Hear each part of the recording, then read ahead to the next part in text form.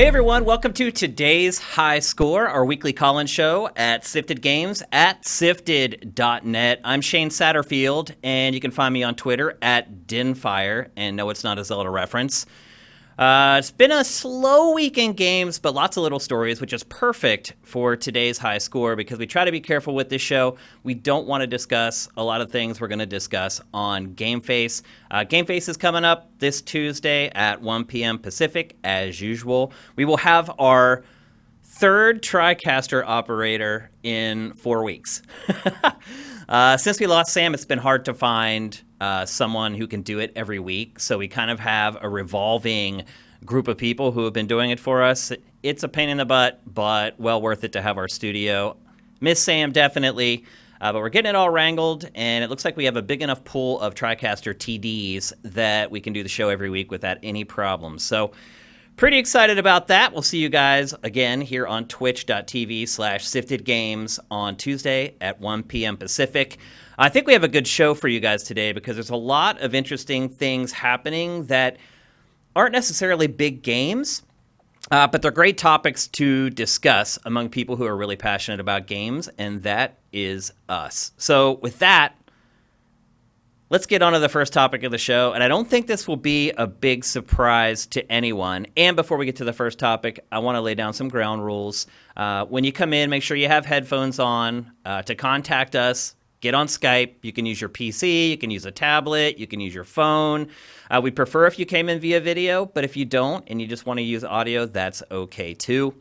But like I said, make sure you have headphones on whenever you come into the show. Otherwise, we're going to get a wicked echo from you guys. So with that, let's get to the first topic. And I don't think anyone's going to be surprised that I want to talk about games being blamed for the mass shootings that happened in Dayton, Ohio, not Toledo, and El Paso, Texas. It seems to be when things like this happen, there are a couple ways to react. There are the people who think we need gun control, who say the guns need to be limited, there needs to be background checks, they shouldn't sell semi-automatic rifles. I don't want to get into all that. What I want to get into is the other side. And the other side is blaming it not just on video games, but on violent media in general. Video games tend to be the first thing that they kind of strike out against, but it doesn't take long before they move to games, or before they move to other media, but games seems to be the first thing that they kind of strike out at. And that happened again after the two shootings that happened last weekend. They're just a week away at this point from happening. And the GOP, very quickly, and again, I want to reiterate this before we start discussing, this isn't, at least recently, this has been a GOP thing, but if you go back in time, over a decade or so, Democrats were also blaming video games for violence. That seems to have stopped over the last 10 to 15 years from the Democrats, but the GOP has never stopped. And the GOP, once again, has tried to blame video games for the mass shootings.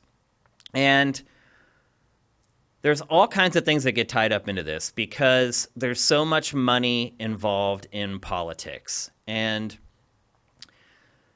basically, you have an administration that just gave corporations a huge tax cut. I mean, we're talking for really large companies like $1 billion or $2 for a lot of them. Basically enough for them to cover their payrolls for the next several years and also satisfy their stockholders. And again, I don't want to get into the political discussion about whether that's smart or not. I think everyone agrees that probably lobbyists and money should be out of politics.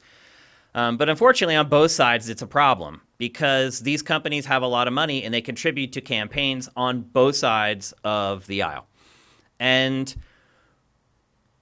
when they're giving you a lot of money, they expect something in return. No one just gives away money just because it's a good thing to do. Well, there are people. Philanthropists do that. There's a lot of people who give to charity. I give to charity. I'm sure a lot of you do as well. But we're talking about big gobs of money here. This isn't giving $10 to a GoFundMe. This is literally tax cuts that gave corporations gigantic relief in taxes. And when you do that, that's one way to pay back the lobbyists for the money that they've contributed to your campaign. But another way, and the most important way for most companies that lobby politicians, is to get favorable legislation that they want. Now, over the last couple days, Walmart started removing promotional materials for what it deemed were overly violent media. The first story that broke was all about games. They were saying that violent games, the signage for that stuff was being taken down in Walmart. Then just last night, it was discovered that a couple Walmarts around the country, apparently the memo that was sent out to Walmart to the stores wasn't clear on what Walmart's stance was. And so a couple of the Walmart stores just removed all the games from their shelves. All of them but what looked to be the most benign. So it was a mistake. Walmart went on the record and said, we did not tell them to do this. They misunderstood our marching orders and kind of went overboard with it. And apparently those stores are in the process of returning games to store shelves. But people, it's a distraction. It's a huge distraction, a huge deflection.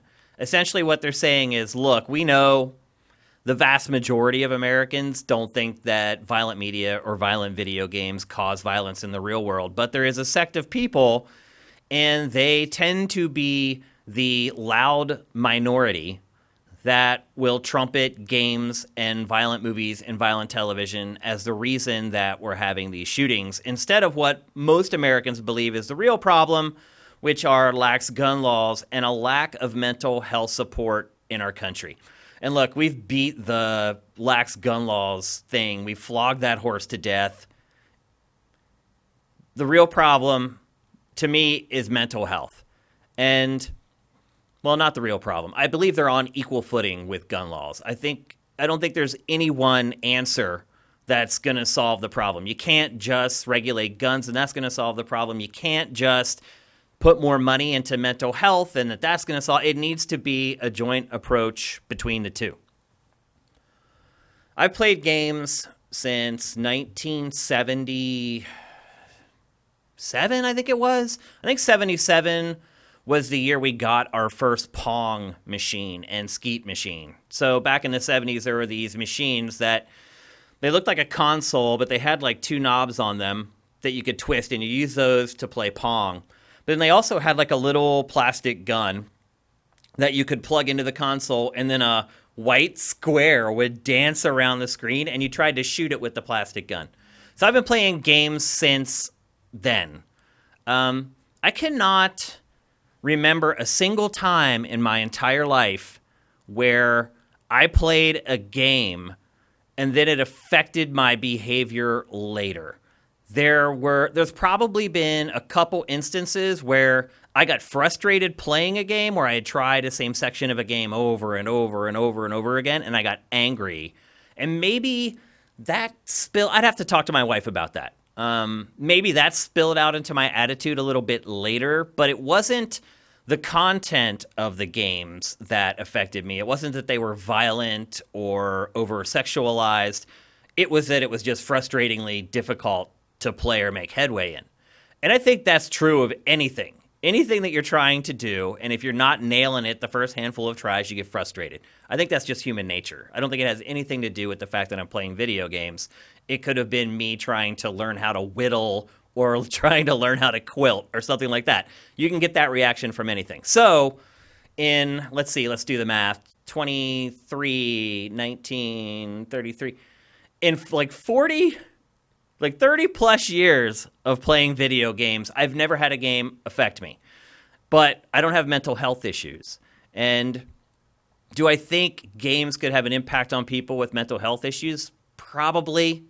I think that people with mental health issues are fragile and they can be affected by almost anything. But that's the thing. This needs to be a true two-pronged assault. It needs to be better gun laws and mental health. So I'm curious, have any of you guys ever been playing a game and feel like you've been affected by the content of the game, not that it was challenging, not when you played Dark Souls and threw your controller across the room, not when you lost in Call of Duty Online or when some kid online was talking trash in the headset, not that stuff. I'm talking about the content of a game. Have you ever played a game and had the content affect you afterwards in any way? It could be good. It could be that you beat a game that you've been playing for a long time and the ending was so moving that you're in a great mood the rest of the day. It could be anything like that. But share it. Let us know if you feel like if you've ever played a game and it impacted your behavior afterwards. Hit us at Sifted Games on Skype. As I said, we're good with video or audio. We prefer video. We'd like to see your beautiful faces, but we prefer video if we can. All right, here's somebody. Let's see what they have to say.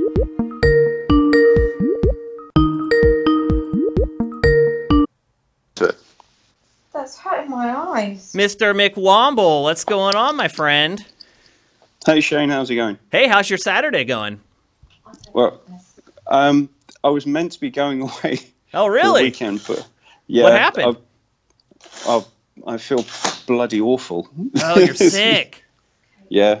Thanks for calling in, though, man. I appreciate it, especially if you're feeling ill. See, people, this is what McWomble will do. He will call in when he's feeling sick, and he canceled his vacation.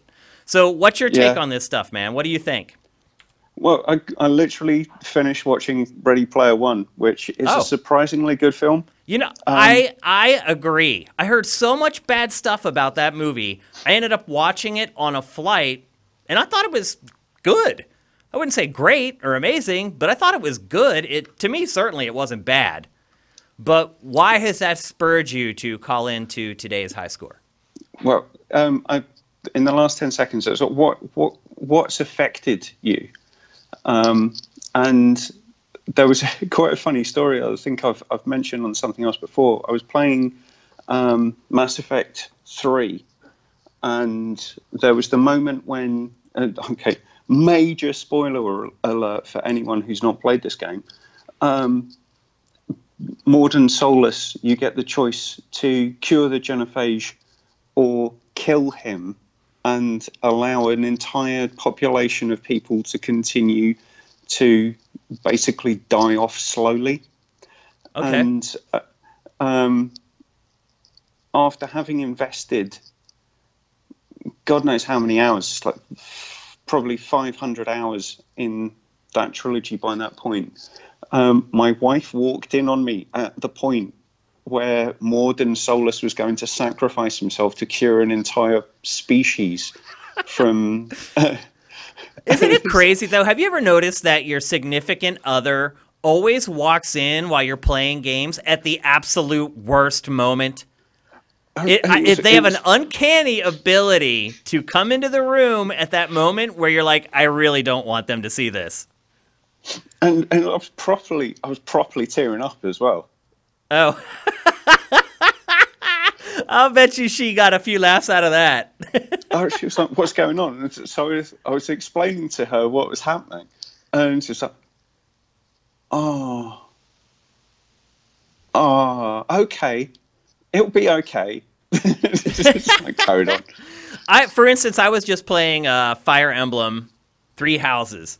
And most of the art in that game is pretty benign. Like, they don't really go for the over-the-top anime girls with gigantic boobs and they're wearing, like, thongs and, like, these weird bikinis and stuff. They're pretty conservative in that game. But there's one character in the game that has a gigantic chest and she's scantily dressed. And because, of course, there is. Yeah. But how do I put this? My wife knows that I have a predilection towards certain parts of the female anatomy. Is that PC? And it just so happens that character in the game is endowed in the way that I generally appreciate. So she comes in and she's like, who's that? And I'm like, oh, she's a part of my party. And she goes, oh, I can see why you like her. I was like, okay, I guess so. But yeah, for whatever reason, like, she can be doing her own thing and I can be playing games in the living room for like 2 hours. And she will come in at that one moment where there's some cut scene where it's just crazy violent or crazy sexy or whatever. She'll kind of cock her eye and be like, what's that? She's gotten to the point now where she's kind of immune to it, and she doesn't react like she used to. But there's still certainly those moments where she comes in and I'm just like, I'm a little embarrassed. I have to admit it sometimes. Games embarrass me a little bit in front of my wife.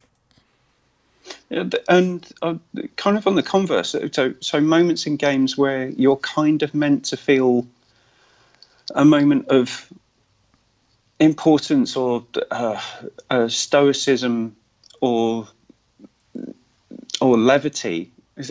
And it was at the end of Uncharted 4, and I think the main thing for me was sort of just I've got a sense of I don't care anymore. Wait, you just lost interest in Uncharted 4? Oh, yeah. Actually, I had more enjoyment from playing The Lost Legacy than I did from Uncharted 4. And I think it was Nathan Drake just bored me. Yeah, I mean, I would agree that the plot in that game isn't as good as the first three.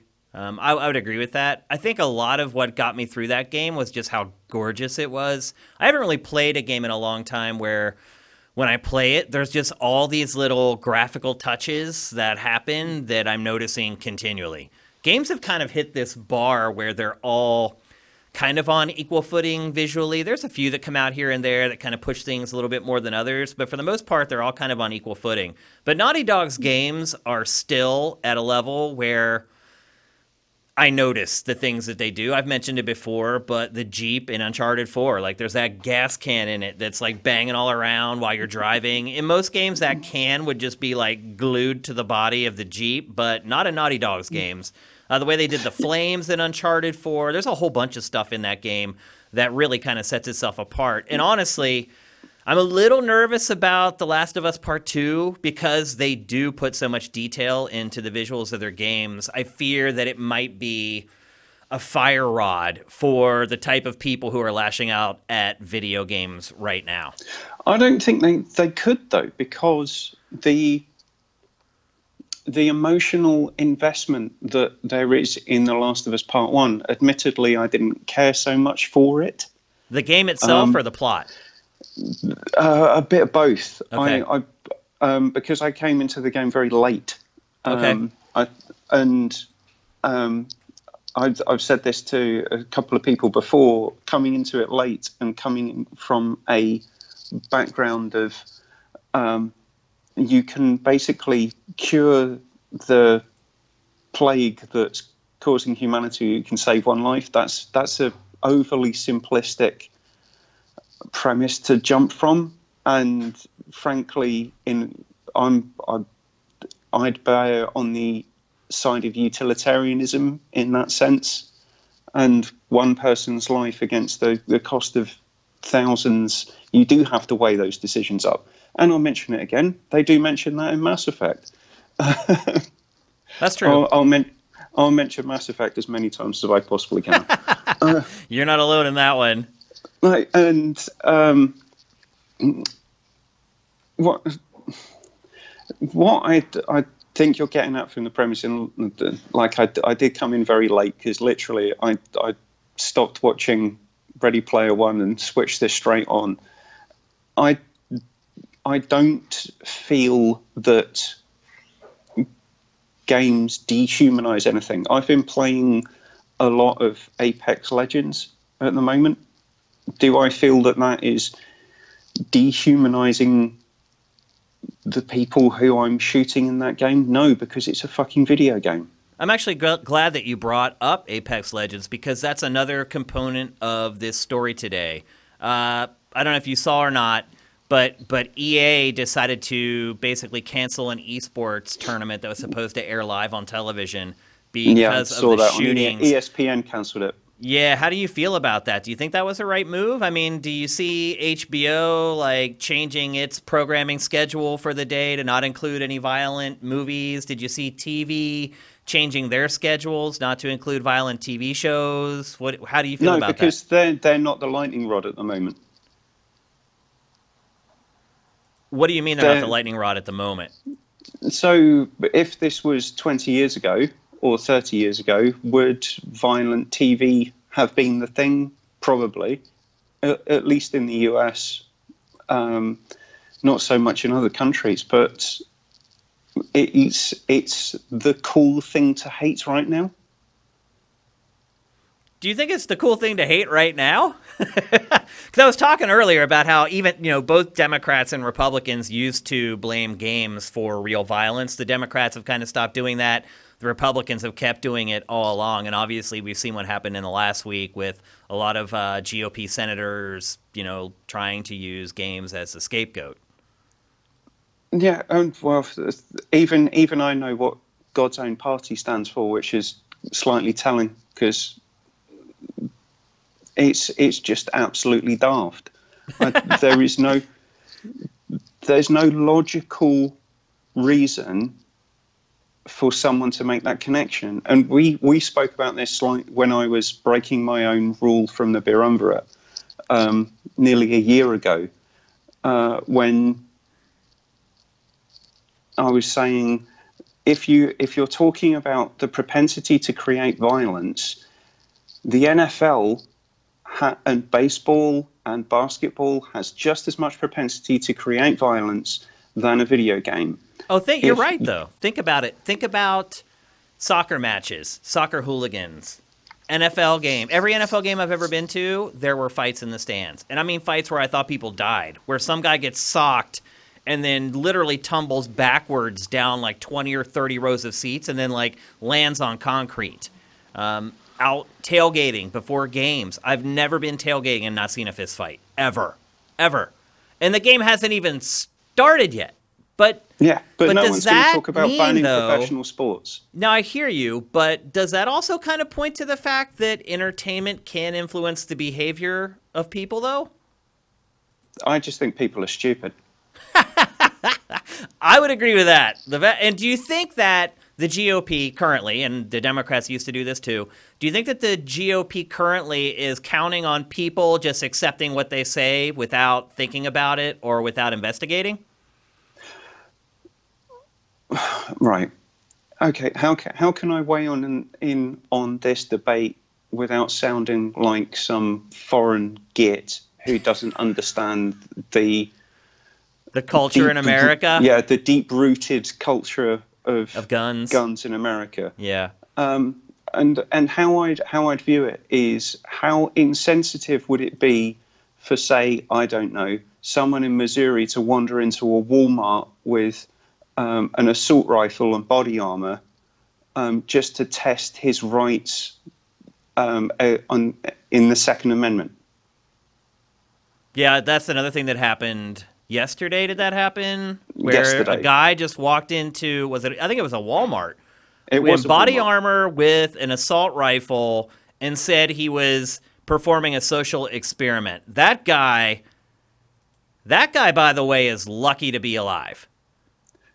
I have a feeling, and I hate to say this, but I don't think anyone's going to disagree with me on this, but I have a feeling that if that person were a person of color, they'd probably be dead.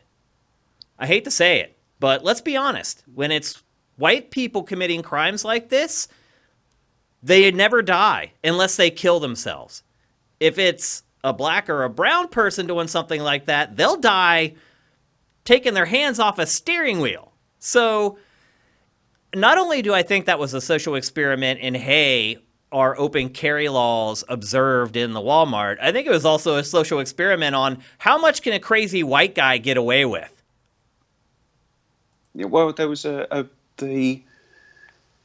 was interesting how it was reported in this country, which was how quickly would the police have responded if that had been, say, a brown-skinned person with a beard. Right. Oh, yeah. What if it was someone who appeared to be Muslim? Yeah, that's what they were getting at. Yeah. I agree. I mean, we've seen it. That's why Colin Kaepernick is so pissed off, because there's different rules for people based upon their color, basically. Well, he's been in the gym 5 days a week at 5 a.m. working out. He's ready to go. He needs to admit his career is over. That's for sure. It's too late now. Nobody wants him to play for him at this point. There's been like 3 rookie classes come through. His career's over. He just needs to get over it at this point. And he got a settlement, so Yeah. he'll be okay. On a slightly lighter note, I bet you're glad AB isn't in Pittsburgh anymore because he can't wear the same helmet. It has been glorious to watch all this happen exactly how I said it was going to happen. All the people that were like, oh, he's right, it was Ben's fault. And no, it was AB. He's crazy. He is crazy. But anyway, I don't want to get into sports here on today's High Score. This is a gaming show. So have you ever had moments where you've played games and it affected you afterwards, other than the instance that you gave us with your wife where you were emotionally moved by a game and she kind of walked in? Yes. I'm kind of struggling to figure out what one I would go to next, because there's been so many. Was it? How about, have you ever had a negative reaction where you feel like you quit playing a game and then you went out and maybe you were more aggressive or you were angry or maybe you were violent? Any instances like that? I call that Madden. The only time I've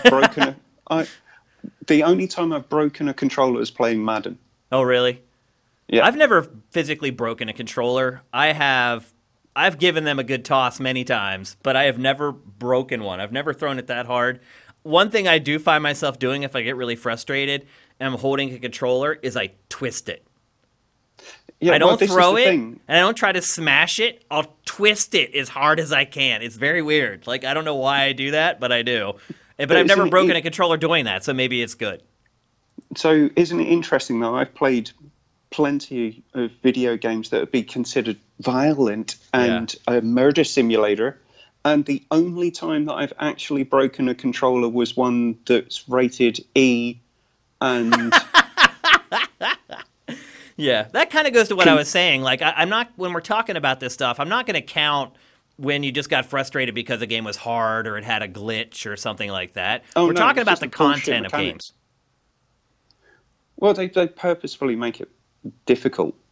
That's the thing. It's not the right. Okay, when a game that I came away with a negative kind of sentimental feeling, I'd probably say The Last of Us, because I watched the first one. I watched the intro, and I came away with feeling like that's a cheap earn. It's like you tried to gut punch me early on, and I didn't like that. I mean, I feel like a lot of games do that, honestly. Life is Strange, I feel like, kind of did that. Like, it always seemed like they delivered a gut punch, especially in the episode that ended the season.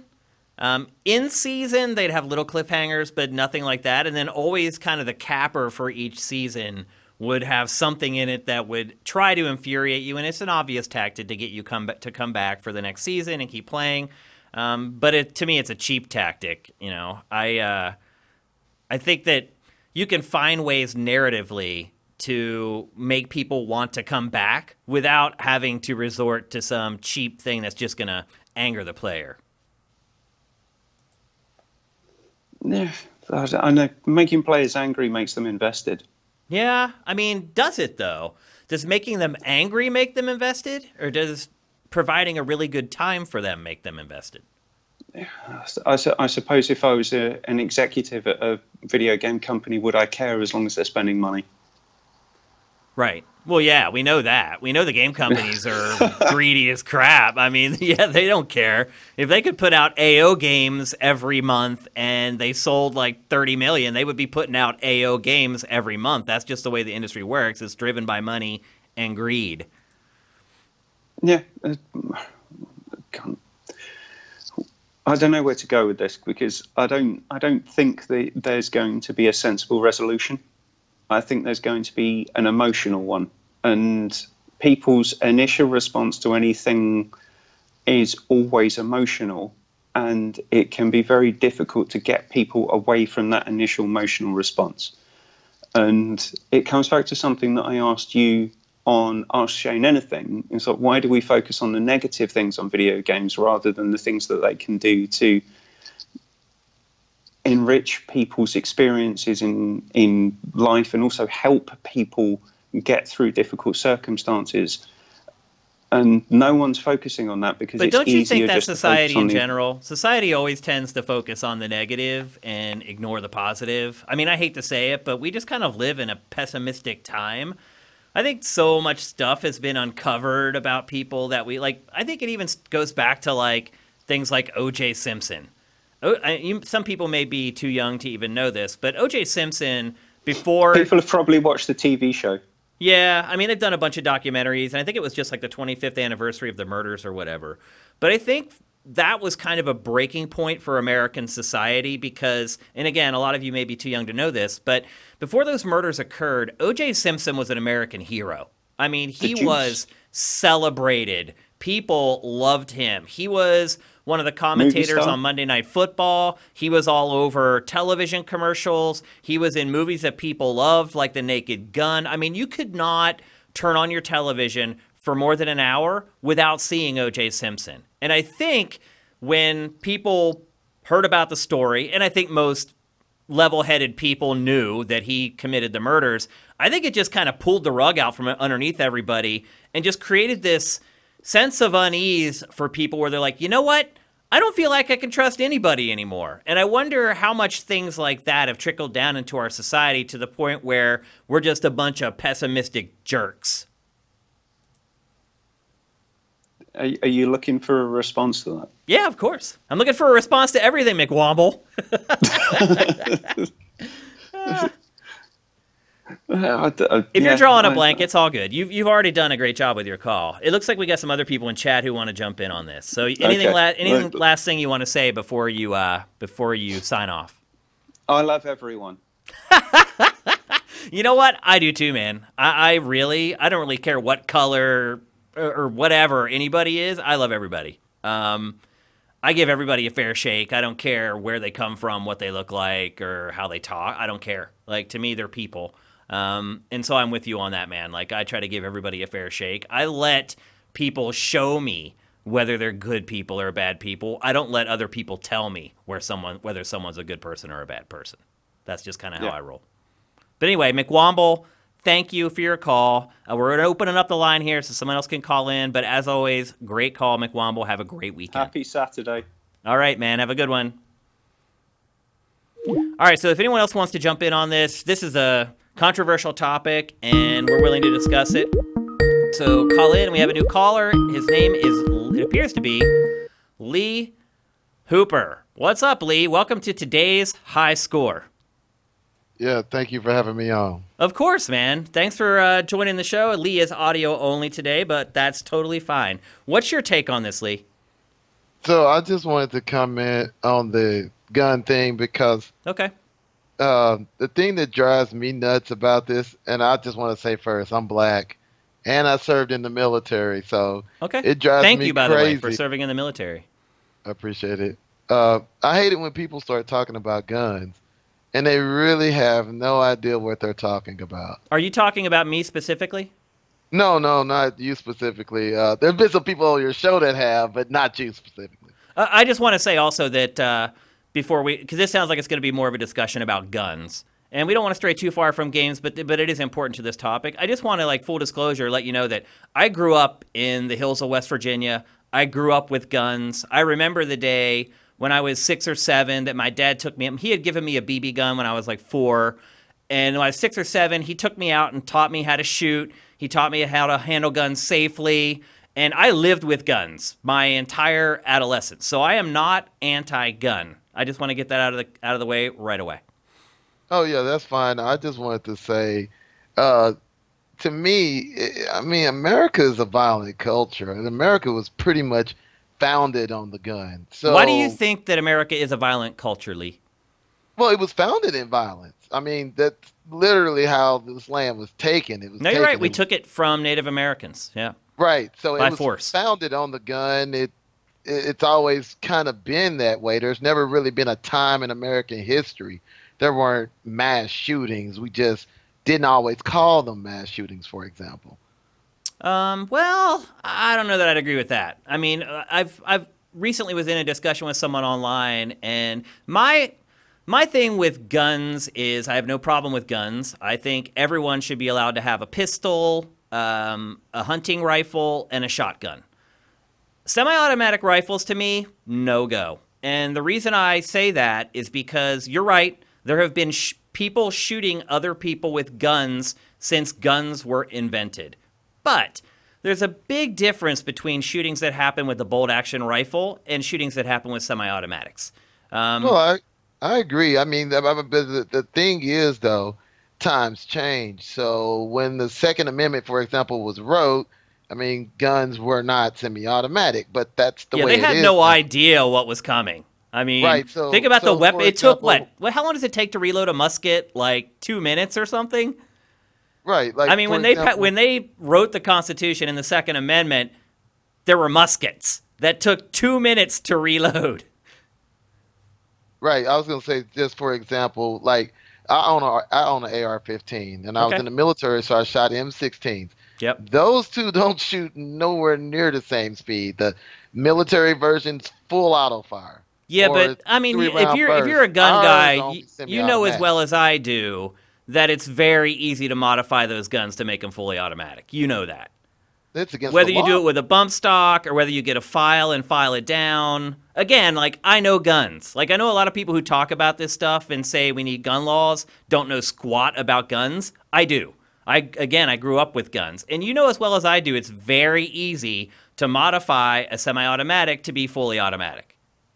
Well, what I'm saying is, you know, anybody that wants to break the law can break the law. I mean, for Yep. them to try to use video games as a scapegoat, I'm like, okay, video games didn't make people start to become violent.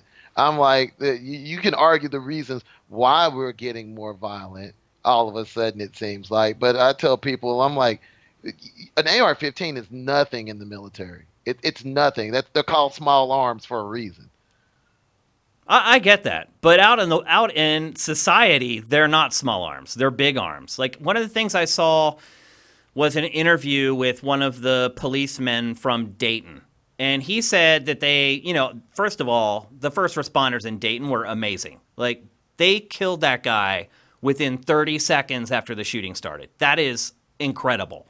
But what one of the police officers said was, we were rolling up on the scene with handguns, and we could hear the guy's gun before we got to the scene. And they knew. They're like, probably some of us are going to die because we have pistols.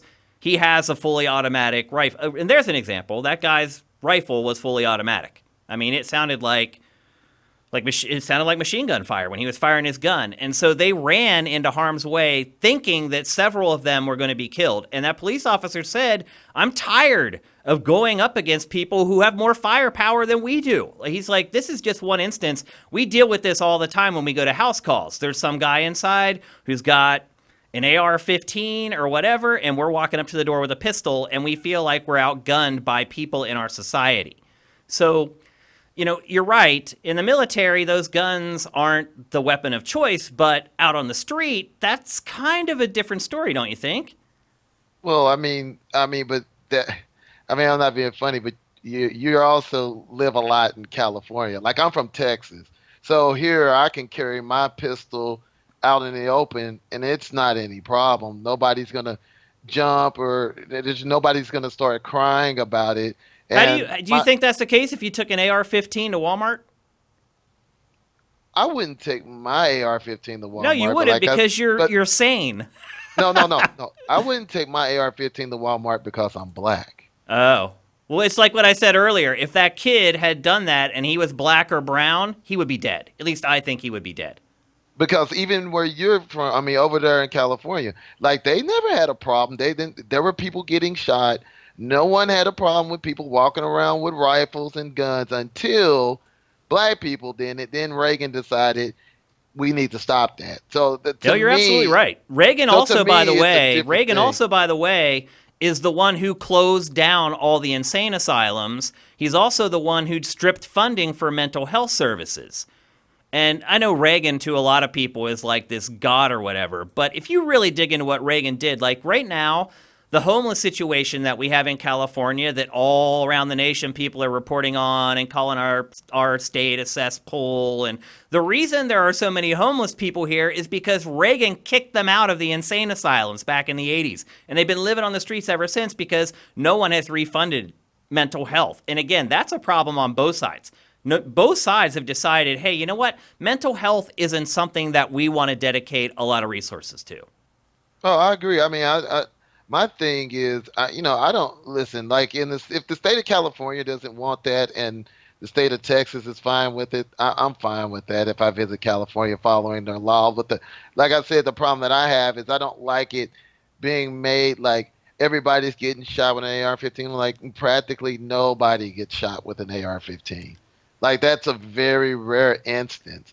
But I think the problem, though, that people have is that it just, when these shootings happen where more than a few people are killed, it's almost always an AR-15 or some other semi-automatic rifle in that class.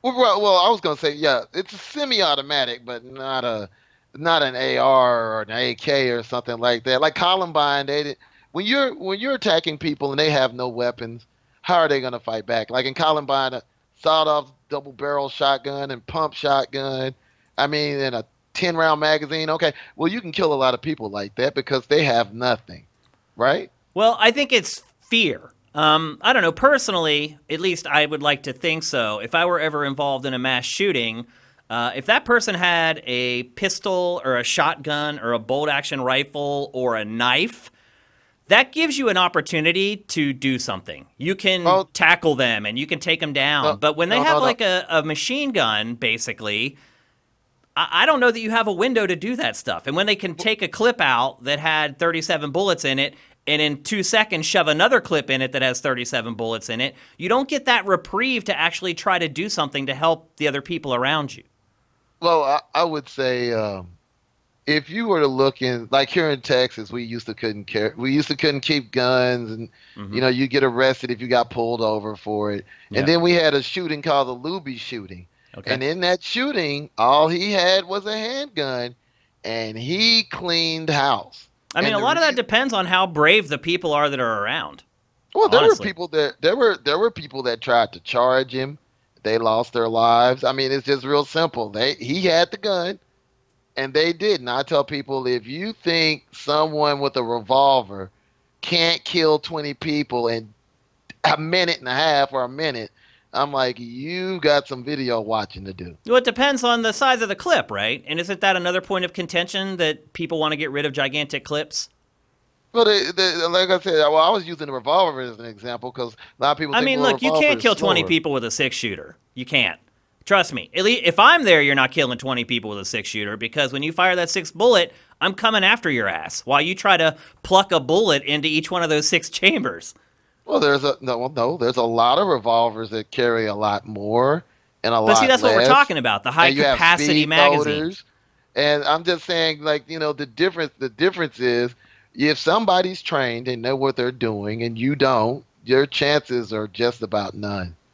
I disagree with that. I completely disagree with that. Okay. Well, I can understand that. But I wanted to ask you one other thing before I got off. Okay. It's related to something different, but it's related to games. Okay. I just wanted to hear because I've listened to y'all talk about how you feel. I understand that you want the best version of a game. That's why y'all choose to play on console. Yeah. Well, I don't know about that. The best versions oftentimes are on PC. But the thing that I don't understand is y'all talk about the importance of the console, and I'm like, well, if you're looking at the sales number, the actual numbers of the money, where the money's made, I'm like, mobile and PC have walked all over consoles for years. They're not. Mobile lately for sure. Well, mobile's 50% of the market, PC's 25% of the market, and the other 25% split between all the consoles. Yeah. So they're walking all over them. They're not even close. And I'm like, I don't have a problem with consoles. I don't have a problem with people playing on whatever they want to play on.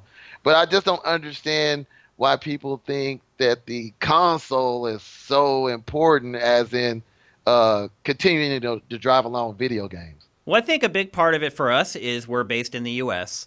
And I think if you look worldwide, sure, maybe I don't know where you're getting your data from. I don't believe that PC gaming is destroying console gaming even worldwide. But I know for a fact in the US, console gaming does destroy PC gaming. If you look at the number of copies sold for each game, it's not even close. I mean, look at like Call of Duty Black Ops 4. Perfect example. Gigantic game that people play on all platforms. The PC version is sold so poorly that a month after, it was hard to get a game of multiplayer on that game. And there are certain genres that thrive on PC, and they're always going to sell better on PC. MOBAs, always going to sell better on PC. Just a fact. Real-time strategy games, always going to sell better on PC because it has the superior interface. There was a time where first-person shooters dominated on PC, but that's all changed. So maybe worldwide PC gaming beats console gaming, but in the US, it's not even close. Well, I was going to say that the only reason I was saying that is I agree with you that definitely certain genres sell better on console. Yeah. I agree with that. I'm just surprised, saying- honestly, that shooters have become more popular on console because undoubtedly a mouse and keyboard is a superior way to play that genre. Though lately we've seen some esports folks be able to win with controllers, which like blows my mind. Seriously. Like I couldn't imagine playing against a good PC player with a controller and beating them. I've played long enough to know that to me that's not even possible. So maybe the people who are playing Fortnite on PC are just a bunch of noobs. I was just looking at the actual amount of the market that they pick up. So to me, I'm like, no, I mean they'll get outsold in certain spots. Yeah. I'm a PC player, but I'm cheering for mobile, and the only reason I'm cheering for mobile is I just want people to be able to play because I want the game to make as much money as it can make. Me too. So we can keep getting the game. So I don't care for exclusives. I understand they're important for some people, like, you're trying to sell a console. But for me, ultimately, anything that can get more people to play so they can make more money so we can get more of it is a go for me. I agree with you 1,000%, Lee. And I wish more people had our attitude and just wanted the industry to do well in general and didn't create these kind of tribal divides where I'm a PC guy or I'm an Xbox guy or I'm a Nintendo fan or I'm a Sony fan. I mean, I got over that so long ago when I was like a teenager. But it seems like I keep thinking that every successive generation of consoles, it's going to go away, and it just never does. I think people just like to argue on the internet, and if they don't choose a side, they can't do it.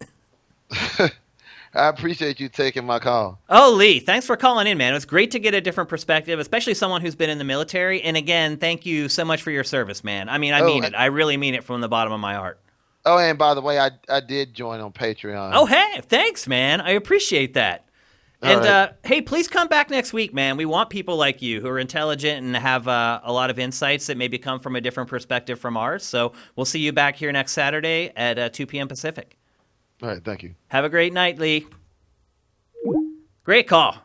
That's what we're looking for. We're looking for people who have different perspectives so that we can debate this stuff. And I did like, too, that Lee brought it back around to games after a bit, because this is a gaming show, and we don't want to get in a gigantic political debate about guns. All right, we got another call. I knew this topic was going to be huge. Here's Mike's Q. Hey, Shane, how's it going? What's going on, man? How are you today? Hey, do you see my camera? I do not see your camera, actually. There it should. Oh, there you are. Should. What's going on, man? Let me get you onto the show here. For those of you who are wondering, I know sometimes, the screen will go dark during this show. That's because I am running I'm doing three things. I'm trying to be a host of a show and have an intelligent conversation. I'm answering the stuff on this side from Skype, and on this side, I'm running the TriCaster. So please forgive me if there's a couple seconds of black. Generally what happens is I get really involved in a discussion with one of you, and I totally space on the fact that our B-roll has run out. So this is all about discussion, and I think we're having good discussion here. So what's your perspective? What's going on? To answer your very original actual question of, have you ever had video games affect you in a certain way? Yeah. And I absolutely have had video games affect me most of the time. It comes from one of two things: either an actual tweak in a story that involved a character that I felt I had started to get some sort of attachment to. Mm-hmm. And a couple of times I did have to like shoo my wife out of the room. I'm like, this is 35 hours of payoff. Like, I can't answer your question about the groceries right now. So that's one. And then the other way it affects is mostly when I'm playing games unhealthily and play them way too long, way too late into the night. Are you talking about like a bender where you like just give up a whole weekend to playing a game? Or just even when it goes like 6 or 8 hours and my wife doesn't know it's been 6 or 8 hours of me playing that game.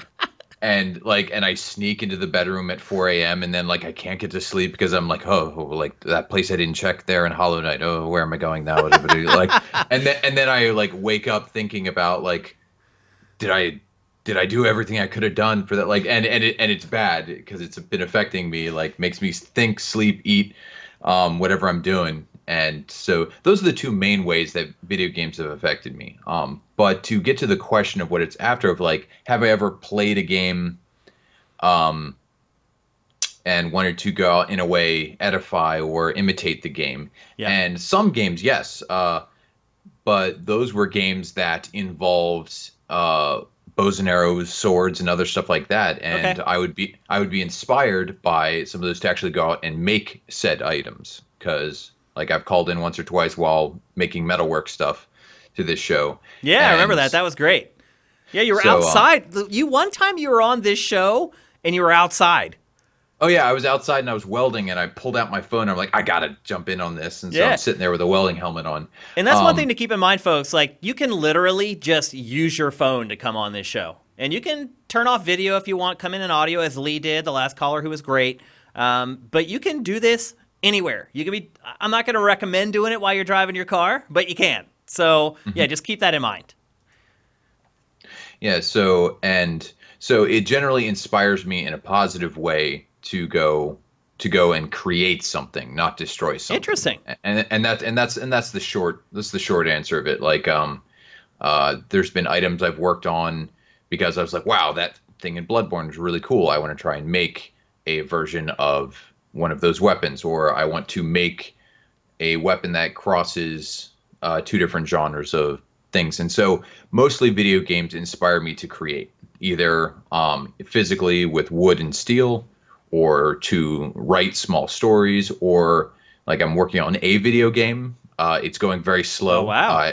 I wish I was. Good luck. No, yeah, and it's for me. It's. I have no illusions of it ever giving me a cent, or maybe even anyone else playing it, but it's for me. So video game. The short answer to your question: most of the time, they inspire me to create, not to destroy. Even if it is a game full of death and destruction, about other stuff like that. So you feel like they motivate you to do good things. Can you think of any times where that was the opposite? Well, if not motivated me to do bad things, there were some games that did kind of like sicken me a bit, and just made me unhappy. What can you pluck out any specific games? Yeah, I'm trying to think of that name. It was the Spec Up the Line. Oh yeah, I think a lot of people point to that game as one that disturbed them. I mean, I played it, and it didn't affect me after I got done playing it, as far as like how I interacted with others. But it definitely, I felt like there was this cloud kind of following me around for a while after I got done, because some of the subject matter in that game is really heavy. And it also kind of crosses the line, and this is something that Call of Duty Modern Warfare is doing as well, the new Call of Duty that's coming. They kind of cross the line that games generally don't cross with chemical weapons. I think there was sarin gas in Spec Ops The Line, and there's that one scene where like basically a guy just like melts from the sarin. Like we need that stuff to understand the realities of war, but... There's also the scenes with the white phosphoring of the white phosphorus. civilians. Yeah, that's right. Yeah, and Call of Duty, one of the kill streaks in the new Call of Duty, I believe, is either white phosphorus or sarin gas. And for whatever reason, nasty. That's just a bridge that games have never crossed, or rarely crossed, kind of until now. Or they usually use those items as something that the bad guy is doing. Right. And ergo, you have to stop them. Yeah, they're using it justification on for everybody stop- else, and you for need to be the stop. good guy and stop them. Yeah, you don't use it usually as the player. Correct. But what I did want to answer is, I know in my family, I never was playing a video game and wanted to go up and, I don't know, do something harmful to someone else. But in my family, all the time, when we were young kids, watching martial arts movies would inspire us to go kick and punch the living bejeebers out of each other. Yeah. Like, not because we wanted to hurt them, but because, like, I wow, think a that lot of guy people looks have so... pointed that out, that like Yeah. kids will play like Smash Brothers or whatever, and then after they're done, they kind of reenact what happened in the game with their Yeah. friends or whatever. I can see that, absolutely. Yeah, like, and my niece, like, watches her dad play a bunch of video games and watches like some movies and stuff with him. And my niece, who is 3 years old, someone, I don't know how the subject came up, but they were talking about strangers, and she's like, yeah, and if a stranger came in the house, I would take that sword off the wall and hit him. And I'm like, what? And this girl is 3 years old. She's the sweetest, like pink princess, like, love her sister, take care of her younger brother. But in her mind, she's like, oh, yes, bad people, you're supposed to smite them with the sword. And I'm like, what the? Did you ask her where she got that from? Oh, I knew. She's like, I 100% got where it she from watching you. It's like Well, those old I- bag drug commercials from the 80s where the kid's Well, like, I learned to smoke pot by watching you. Yeah, or that the Cat's in the Cradle, like, my son was just like me. Yeah. Like, but so, to be honest, non-interactive entertainment has been more of an inspiration, I guess, like, for me to kick, punch, or do violent stuff like that. But it was always in fun. It's like, oh, like, it'd be so cool to, kick my brother if he flew like 15 feet across the room and seemed to be unscathed, and we got up and kept fighting. But, it's not how it happens. And your parents say, hey, dude, don't do that. Yeah. But my parents, I also got mixed messages from my parents because one Christmas they had found at Ollie's Discount Market, they found 12 pairs of those gigantic green Hulk gloves and bought it for the whole family. So the whole family had giant green fists and was going around pummeling each other on Christmas Day. It was great. Not video game related, by the way. Exactly. Like, that's what I'm saying. Video games themselves have never really ever given me an inclination to do any of that stuff. Some video games, actually, like the very gun porn ones, actually have inspired me because I do collect and I do own firearms. Yep. They've inspired me to look at different builds and stuff. Most of it, just because I really enjoy those ins and outs and the actual manufacture of firearms. But no, video games themselves have never inspired me to do anything violent to anyone else. Since you enjoy guns, maybe before you go, you can give us kind of our take on guns, or on games instead of guns being blamed for mass shootings. Yeah. Well, it's interesting. I'm like, my household itself kind of has both sides of the, I don't know, people's claims and arguments, because I mean, I would do tons of things, but I do own guns and I do enjoy shooting sports. But my wife is a mental health counselor. Oh. And so she's... Wow, you do have both sides there. Yeah. No,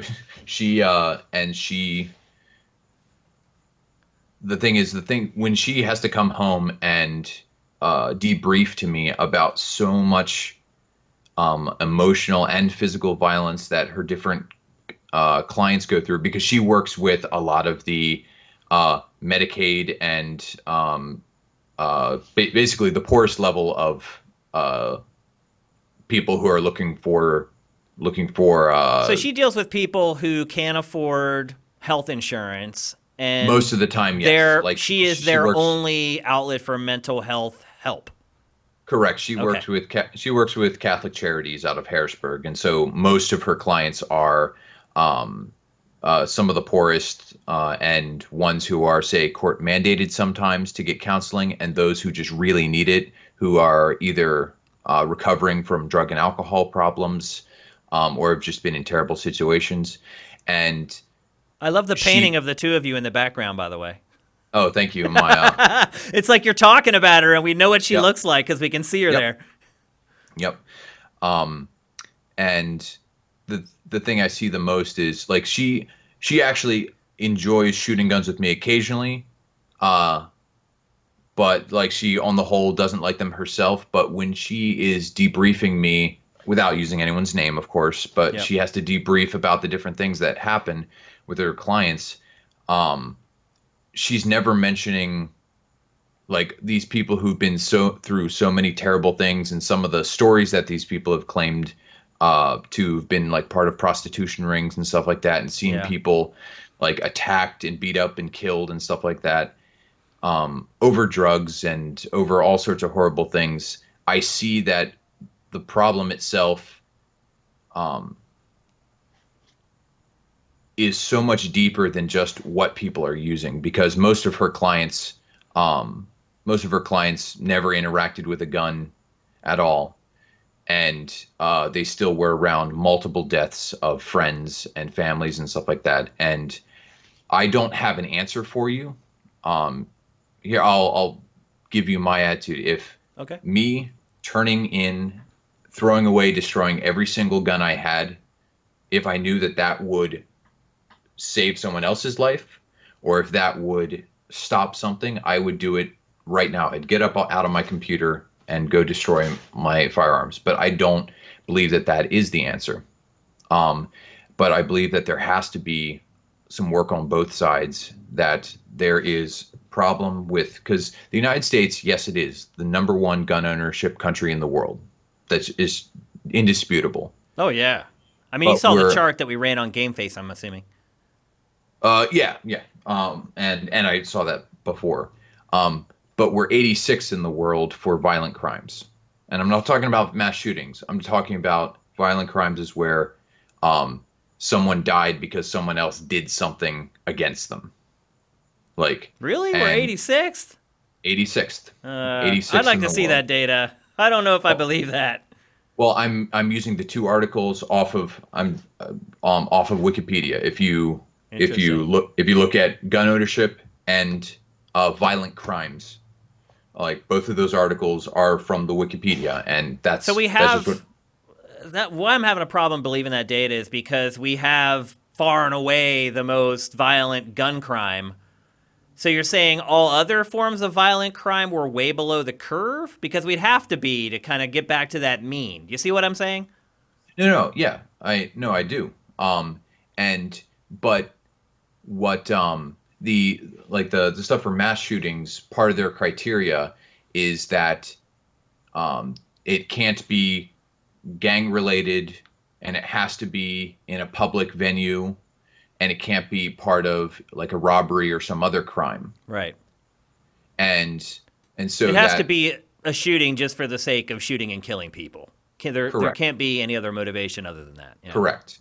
And so a lot of other places where it's death with guns or other things because of some other reason, or it happens to be in a private residence, it doesn't count towards the mass shootings. But like I'm not here to say that, because I don't believe the United States is the most violent country in the world. Which country do you think is the most violent in the world? I want to hear. I thought it was Brazil, but Or Venezuela, maybe? Venezuela actually is like number, I forget, like 8 or something. I mean, like after that. the last 12 months, I'm guessing at this point it's probably Yeah. going to be #1 for 2019. Yeah, and Or the maybe thing is Hong that- Kong, actually, with what's going on in Hong Kong right now. That city in particular, the crime rate there probably is going to skyrocket. Yeah. But so my thing is I personally own like a couple of guns, and most of my family, like here in western or the southern Pennsylvania, we enjoy gun culture and stuff. Oh, come like on, that. you're a Central PA guy. Yeah, South Central. Yeah, South yeah. If Central. at least, I'm from Pennsylvania, and so if Yeah. you're not from Pittsburgh or Philadelphia, you're just a Central PA person. Yeah, we're the forgotten middle. We're the forgotten drive-through areas of middle. We're the Pennsylvania. forgotten middle. But to answer your question, I think there's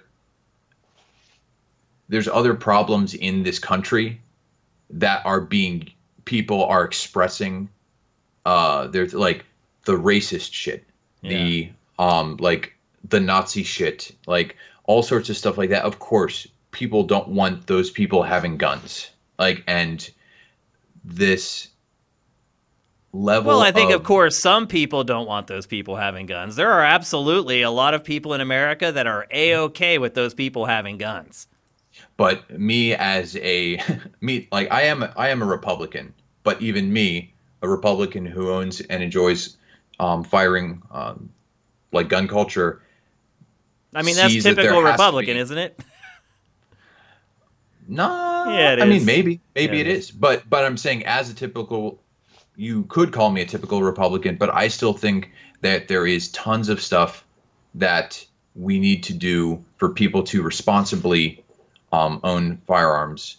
And most of my friends, like, we have some of the cool, neat guns, but all of us have gone through the paperwork and spent the hundreds of dollars in taxes, like, just for the permits to be able to use those and to use those guns. And none of us have ever been arrested for doing it. None of us have done any of those things like that you're talking about, that it's easy to do. Like, I easily could have, like, you're not a mass murderer. I know, but I'm saying the problem is the people who do want to do this stuff can do it very easily. Correct, and that's part of what I'm saying. If we ban them, if we ban guns or whatever, that doesn't. I don't think anyone wants to ban guns. They want to ban semi-automatic assault rifles. Well, Ian McGarr wants to ban guns. Well, I don't. It's like I said earlier. I think everyone should have a rifle, a shotgun, and a pistol. Semi-automatics can go. My friends who are really into semi-automatics from West Virginia, even they can't give me a good reason why they need them. They're just like, I like them. I like to shoot them. They're fun. And then I asked them, but is that entertainment worth the lives of these people who are dying to them? And that's where the conversation just kind of ends. Yeah, no, and I will fully admit, most of what I have them for is recreation. Yeah, that's all I have them for. They're like, I just go for target practice. I'm like, bro, you can't stop, like, target practice to save some lives? Like, come on, man. And that's why I opened with that thing. It's like, if me not having that stuff saved someone's life, I would do it in a heartbeat. But you don't know what happened. Like, what if someone steals your gun and goes and does something with it, files it down and turns it into fully automatic, and then goes on a shooting spree? The root of the problem is the instrument that allows the mentally unstable person to use it for evil. Yeah, and all that work that you just described, that's a lot of work for someone to go through to be able to do that. And then we had a guy over in Japan who, because he was angry and mentally unstable, took $5 worth of gasoline and burned down an anime studio and killed 35 people. Yep. I'm saying that guy invested $10 worth of materials and killed 35 people. Yep. You're right. But that was kind of the first time that someone had used that tactic. And usually when that happens, people start becoming more alert. Like, I guarantee right now, people in Japan are like, okay, what do we have to do to make sure someone can't just come into our building with a can of gas and kill us all? It's like when in Europe, when they started using vehicles to try to kill people, and they started installing the pillars around the areas. It has to happen the first time, and then what matters is how you react to it after that. And also, I feel like this show's getting way too about guns and not enough about games, but that's why it kind of is all wrapped together. That's why I tried to open up with your actual question. Yeah, I hear you. Because I knew I could talk long about the gun side of it, and I wanted to actually answer your question. Yeah, I mean, and look, again, like, I'm glad that you called, because it's good to get the perspective of other people who have different beliefs or different ideas than I do. And I don't even know that you and I do have different ideals. You like guns more than I do, but I think we both kind of have the same idea as far as how we can fix it. Mental health. I'm leaning a little more heavily on gun control than you, but I think we both agree that it needs to be a two-pronged approach. Yeah. People not wanting to harm other people for whatever reason, whether they had a falling out, whether they're different color skin, whether or not they're a different political persuasion from another country. People not wanting to hurt each other over stupid, pitiful, like, abysmal crap like that. would be a wonderful start. There's a lot of It's a- miserable people in our society now. I think a lot of it has to do with social media because everyone on social media puts on their best face and it makes it seem like everyone has a great life. And then the people who don't have great lives are like, wait a minute, and what am I doing wrong? Why do I have to live this way? I think that has a lot to do with it. There's no scientific data on that. That's just anecdotal evidence from me. So take that for what it's worth. But all right. So I just wanted to make sure to chirp in because I know sometimes I have a slightly less represented viewpoint. Actually, just mostly from the video game industry because there's so much of it is West Coast based. A lot of people share a lot of political opinions and stuff that aren't, or that are much more. I don't know. Well, I'll say this. I think it's a misnomer that people in California don't like guns. That's not true. No.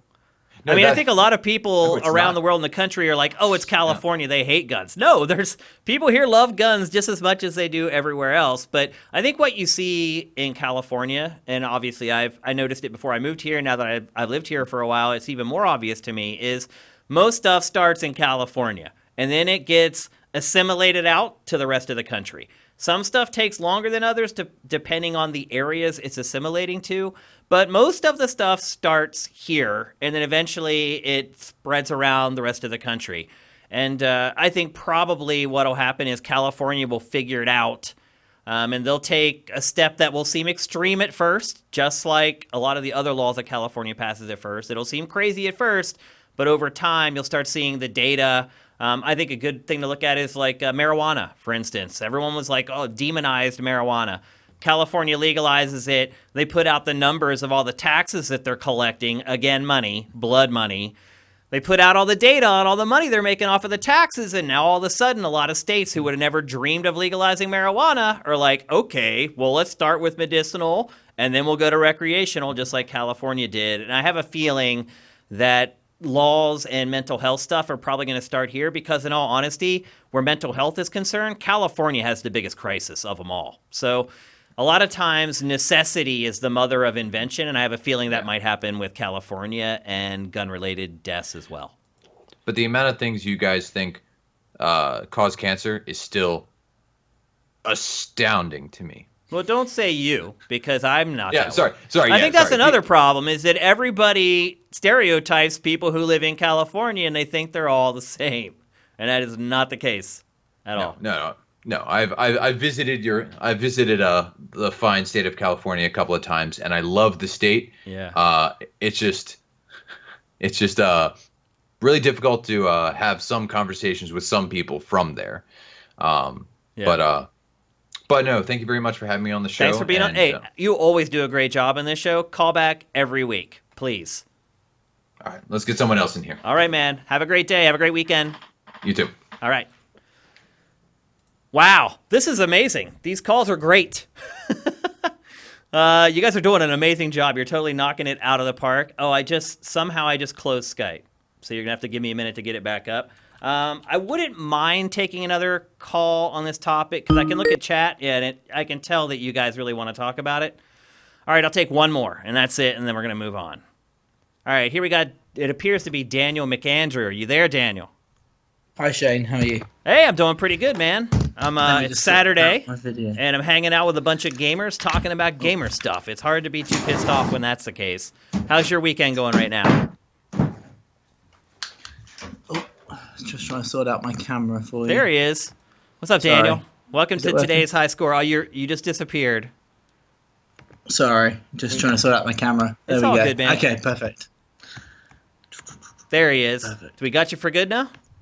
Yeah, I'm just pausing the stream as well because it's slightly delayed and then I can hear myself twice. Right. Yeah. You get that echo or whatever. So what's your Yeah. take on this stuff? And this is our last call on this. And we have, again, this show always works out like this. Like, I bust my butt and I put together all these topics. Like, I have like 7 topics for today. We're still on the first topic, and technically the show is supposed to be over in like 15 minutes. But again, to me, the show is more about great discussion than making sure that all of my pre-show work comes to fruition. And I knew this topic was going to generate a lot of calls, and I'm glad it has, because it's something that we need to talk about. So what's your take, Daniel?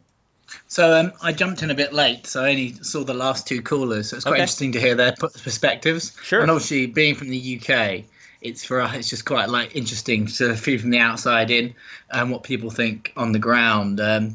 I think I completely agree with you in the whole semi-automatic weapon situation. I don't really see the point of using those, and also the fact that how you can blame guns into the video game, like blame video games for causing gun violence, seems a bit far-fetched to a point. But I think the main part of the problem is that the theories that people throw out there can kind of make sense to people, because they'll often say video games desensitize you to violence or to gun violence. And I could see where an average person who doesn't play games or maybe isn't interested in violent films or violent television would be like, that makes sense to me. If you see a lot of people being killed by guns, then the next time you see it, it doesn't impact you as much. Now, whether that's true or not, who frickin' knows? But the point is I can see where some people may look at that and say, that's enough proof for me. Yeah, I think the issue, I think a lot of people, like the last two people who are discussing about it, I think my main issue is that it is the access to the guns. Like, as in the link between video game violence and using those semi-automatic weapons on Call of Duty, and then being able to do it in real life in most of the world isn't a possibility. Yeah. So in the US, I'm not saying just playing devil's advocate. In the US, they can then go to a shop and be in that Call of Duty like mode if that's the way they're trying to trend down. So just ban semi-automatic weapons. And then you've cut off that line, and then you can't blame violent games for violent action like that because they can't get hold of them.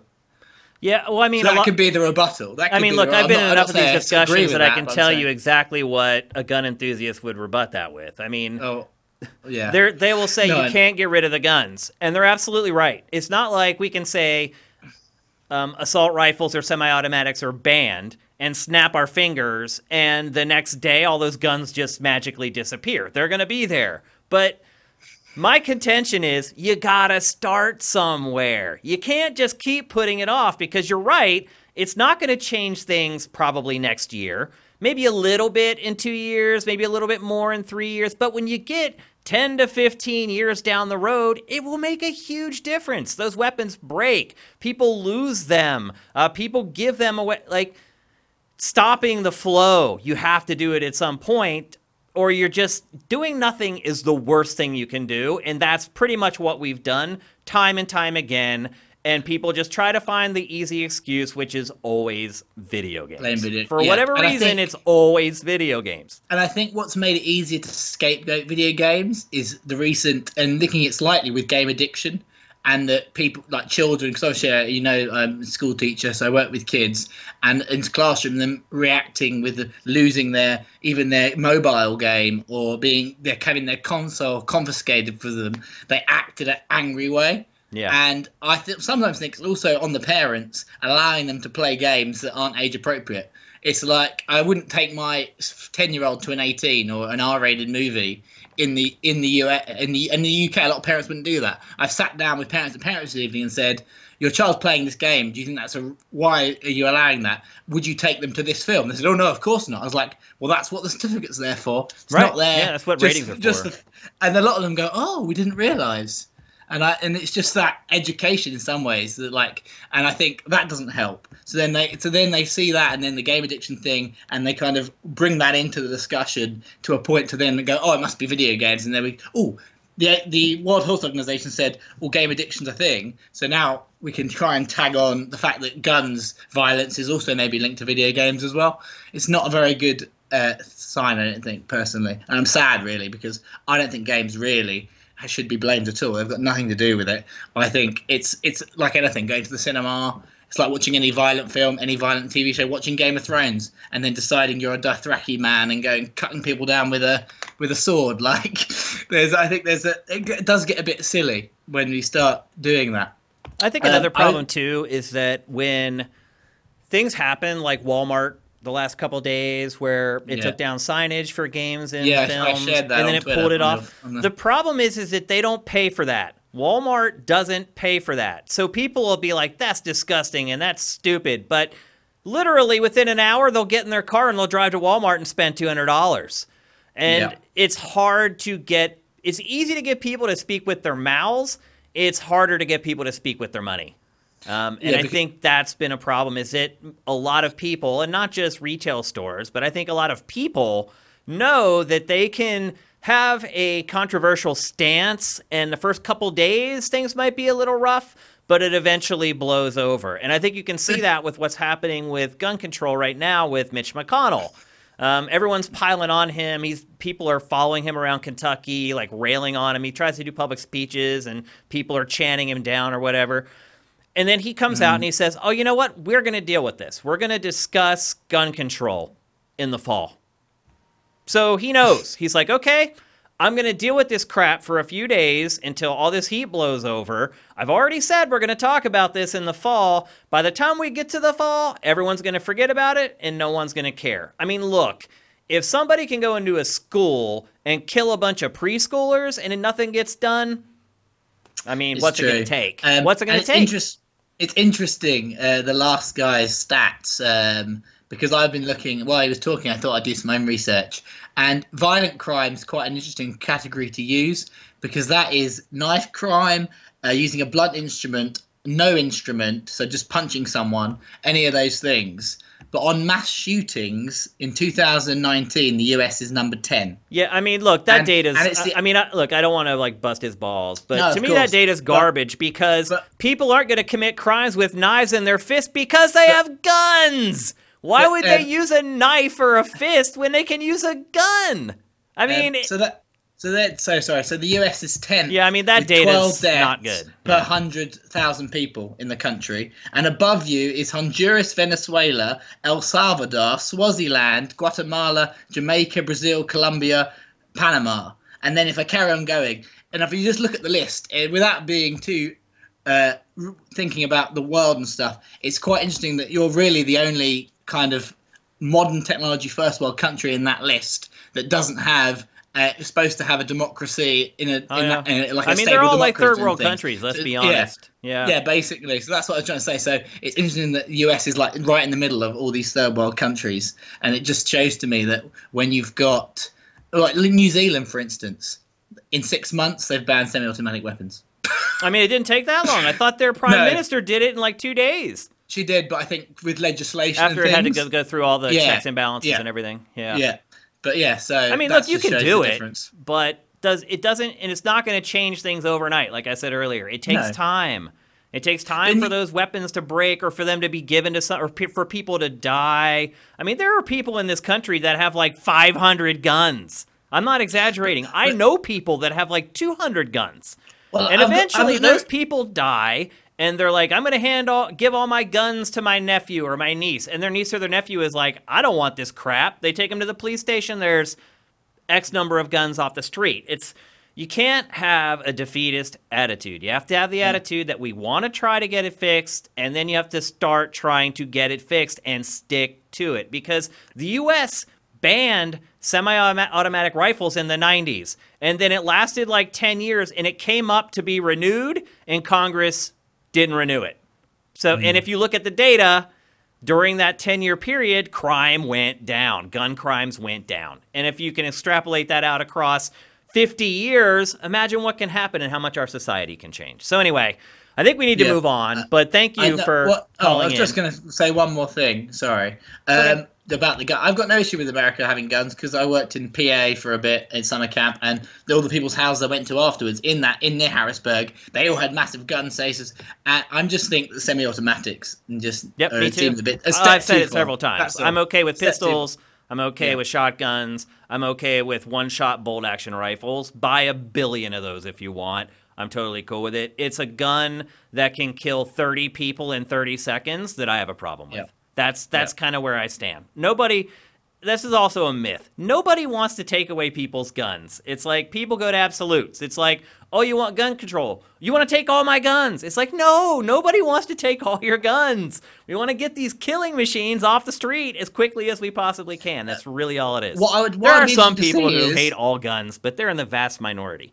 What I'd be interested to see is the people who have committed these crimes, how long have they had these automatic weapons for? Yeah. Because have they gone and bought them then? Because then it is a check-in system. And if they didn't have them on, then you said they're in the system. But actually, if a lot of these crimes are done because they picked up this weapon a month or 6 months or 5 months ago, then actually, if it was banned, then that wouldn't happen. They might have got them on the black market, but that's a lot harder to do and sort out and all those kind of things. So I think you're right. Banning in the first instance semi-automatic weapons I think honestly definitely have a big impact. Yeah, we got to move on. We've been on this topic for an hour and a half now. We may not even be able to do another topic. We're supposed to end the show in 3 minutes. We're gonna do another topic just because we kind of need to. But I do want to thank all of you guys for calling in. Everybody was civil. Everyone spoke like adults. Nobody got aggro with each other. This is how we're supposed to discuss stuff. This is how we can all come to an agreement and we can finally make change. So this has been an amazing discussion. I apologize to people maybe who are watching the archive and they're like, oh my God, this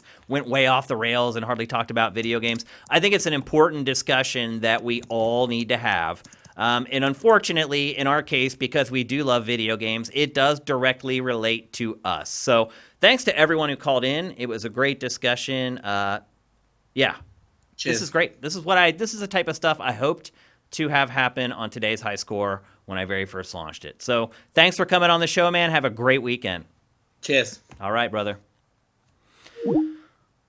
All right, great calls. You guys are knocking it out of the park today. I really appreciate it. Again, we're here every Saturday at 2 p.m. Pacific, 5 p.m. Eastern.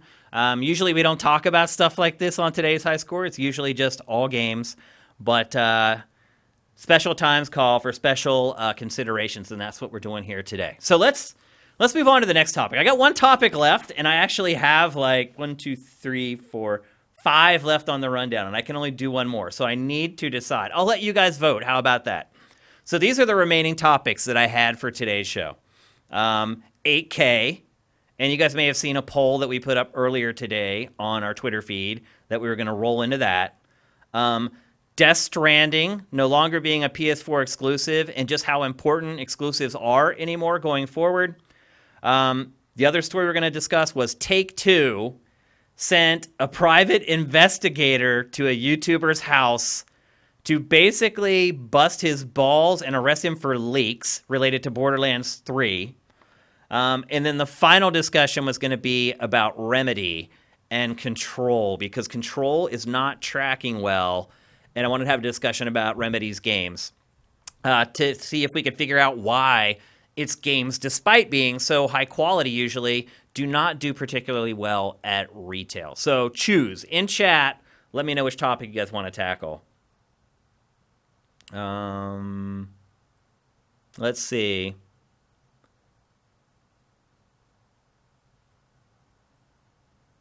You guys are still debating guns. All right. Well, I'm going to pick then, since you guys aren't interested. You guys can debate amongst yourselves while I move on to the next topic. Let's see. Let's talk about 8K. Because, again, I put up a poll for this earlier, and we have... I don't know if we have data. I wouldn't call a Twitter poll data, actually. We have some anecdotal evidence that we can go on. We can go through on this. So, 8K. I don't have a 4K TV. And I'll just put up the poll right now and show you guys what you guys are saying as far as what you have. So the poll was, what resolution is your current gaming TV? Some of y'all are still on 720p. I feel bad for you. I hope you guys can upgrade, although you're going to have to make a big jump because I went to a Best Buy last night and I could not find a 1080p TV. So you're going to make the jump from 720 to at least 4K at some point. Then there's 1080p. Still hanging tough there. And then 4K with 56% is the winner. So most of you guys have upgraded to 4K at this point. 8K, I think one person said they had an 8K TV. I don't know that they do. Well, I don't know. So most people, the vast majority, are at 4K at this point. Second is 1080p, like me. Although we do have a 4K TV. I had bought it for the office. Then we lost our office. I took it home. I put it in the bedroom, and now my wife won't give it up. So we have a 4K TV in our bedroom. We get no 4K programming, and I've never hooked a console up to it other than when I had it at our old office. So we do own a 4K TV, but all my gaming happens at 1080p. So let's talk about 8K. They're asking for encores. I don't know what kind of encore you're looking for. Encore of what? So let's talk about 8K. 8K is, and I've actually had problems trying to figure this out. I was doing research this morning, and I cannot figure out if 8K finally replaces film as far as resolution is concerned. I know Matt says it does. I've seen other people say that it doesn't. Truth be told, if you go to see a movie in a theater right now, the best that you can really hope for is 2K. 4K, and I have the data here, 4K is in just 20% of theaters. So roughly 20% of the films that you see are actually being projected in 4K. If you go to Best Buy, there are bestbuy.com. Right now, there are just 9 televisions available that display in 8K. And they run the gamut. The cheapest one is $3,000, and it's really small. And then the most expensive one is $70,000. Could you imagine going to Best Buy and plunking down your credit card and having them charge $70,000 to your credit card for a television? That seems crazy to me. But maybe somebody did it. I don't know. So 8K televisions still are a niche. And one thing I'll say, too, about myself still being a 1080p gamer is that I did buy a 1080p TV right at the end of the 1080p generation. So I got a Panasonic Plasma 65-inch with, it's like 120 hertz. It's the best 1080p TV ever made, basically. And I bought that right at the end of the 1080p era. So I am lucky. Like, I had a 720p TV that I bought at the beginning of the HD era. That lasted me for like 9 years before I finally upgraded to a 1080p TV.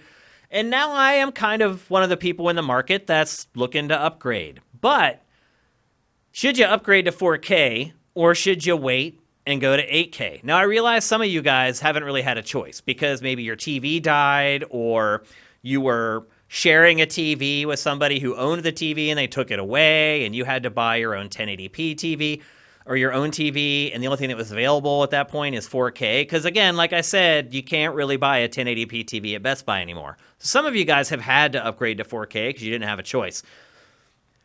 But let's be honest, there's hardly any 4K content at all. If you use Netflix and Amazon or YouTube, honestly, they're the best sources for that content. There is zero broadcast 4K content. The NFL has been touting 4K broadcasts for the Super Bowl for the last 3 years, and it's never done it. It talks about it. It's in all the pre-promotion, the pre-marketing for the Super Bowl, and ultimately when the day comes for them to broadcast it, it does not have a 4K signal. So even the biggest entertainment, sports, whatever, the most highly rated thing that happens on TV every year still doesn't run in 4K. And I know most of the people who watch this, and myself included, we all probably consume far more content on Netflix, on Amazon, on YouTube than we do traditional services like DirecTV or cable television.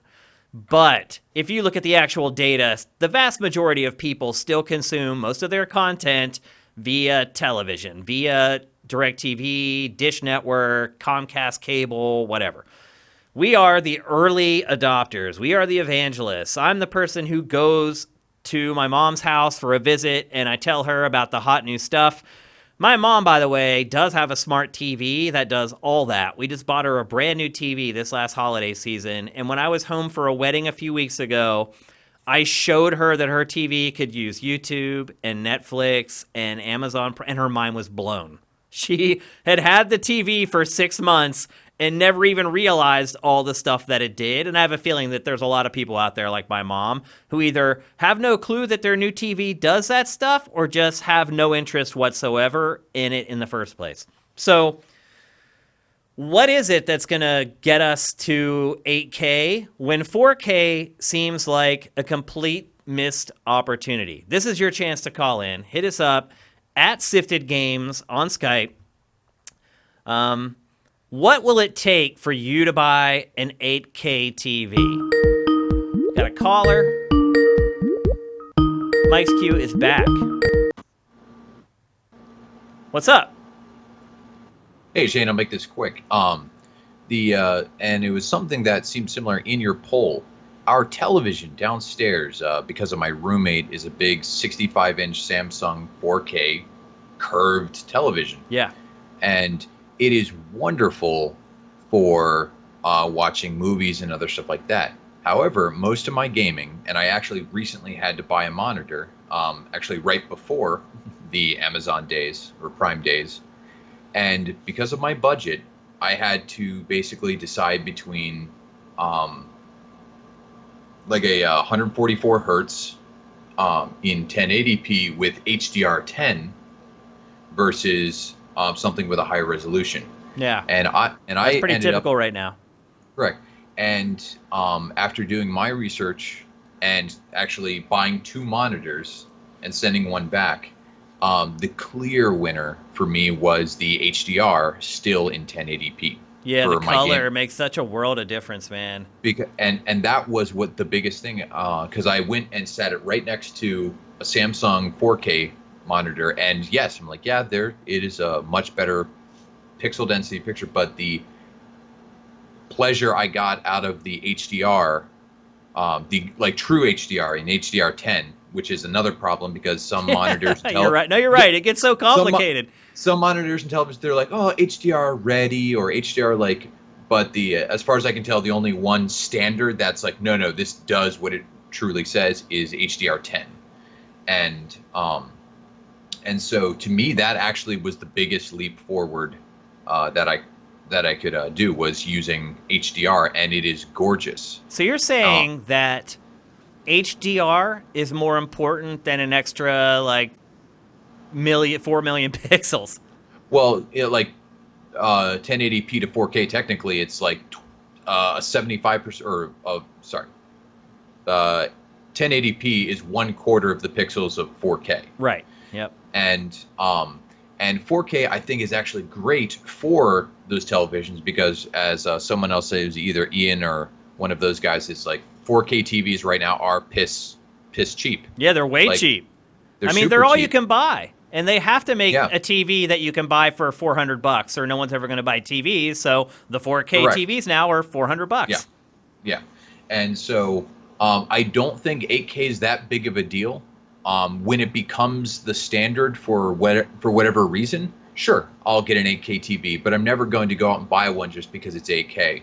Like now that I've seen what quantum HDR beauty can look like, and when I'm so close, when I'm only like 18 inches from my screen, or maybe a little bit more, that's fine. And but to answer your question, 8K is almost the same equivalent to film. It's just a slightly different aspect ratio. Like 8K is slightly wider. Full frame 35mm is slightly taller. Okay. So it is pretty close. It is very close. So does that mean that 8K is the end of the line? No, only because I don't know how it compares to, say, 65mm or 70mm. Like if that messes with the game. But as far as anyone who is not the most insufferable cinephile, I think 8K. I believe, and there are tons of them. Correct. See, I mean, the thing is, once 8K finally becomes a standard, it will have exactly what we have with vinyl versus digital now. people say vinyl is the best and continue to listen on an LP because they either think or they're convinced that it's the best. And other people will be like, 8K is good and all, but have you seen Lawrence of Arabia in 70 millimeter? Oh man, like which it is gorgeous. Yeah, but yeah, I think the main crux is that even in the most advanced countries, like some of your Asian countries and some of your European infrastructures, the amount of 4K content is in a way not up to what everyone claimed it would be.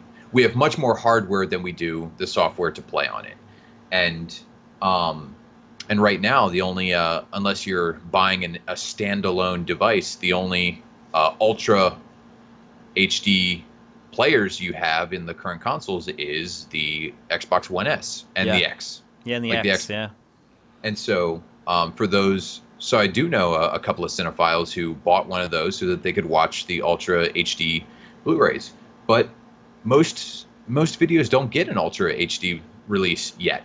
Yeah, I know. Yeah, I also dug up that data. It's like, I think Disney, didn't it just put out like its first true 4K Blu-ray not long ago?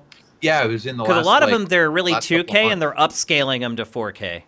Correct, and because Blu-rays still look great, and if you have a proper player, it can look gorgeous. But most true Ultra HD content, like especially if you wanted something true 4K or true 8K, you're going to have that data physically nearby, like either on a hard drive or something like that, for you to be able to consume it. Because it's also a lot of data, and you're going to need at least an SSD to be able to fetch that stuff in a timely manner. Correct. I mean, think about it. If the cameras that are shooting this stuff have to have thousands of dollars of equipment just to be able to process the data fast enough.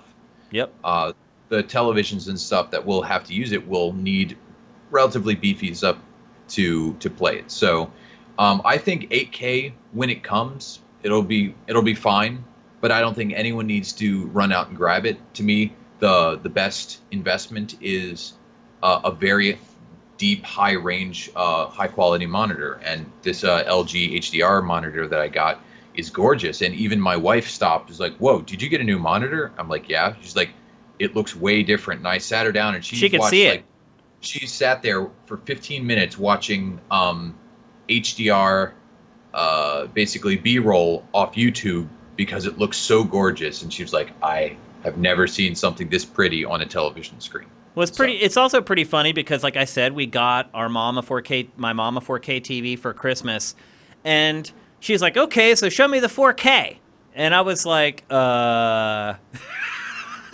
Yeah, so I start looking through the apps on her TV, and I go to YouTube, and I find a 4K video, and then I go to play it, but, she has, like, DSL, so the thing just keeps buffering and stuttering, and it keeps dropping in resolution. Like, I think you're right. Like, to me, the hardware is so far ahead of the content at this point, and content delivery.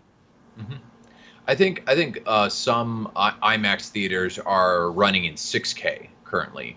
So, that they like because back here in PA it's confusing because we have IMAX theaters, but we also have like the Whitaker Center or whatever OmniMaxes, right? Which are the domes. Yeah. I mean, they have that stuff kind of everywhere.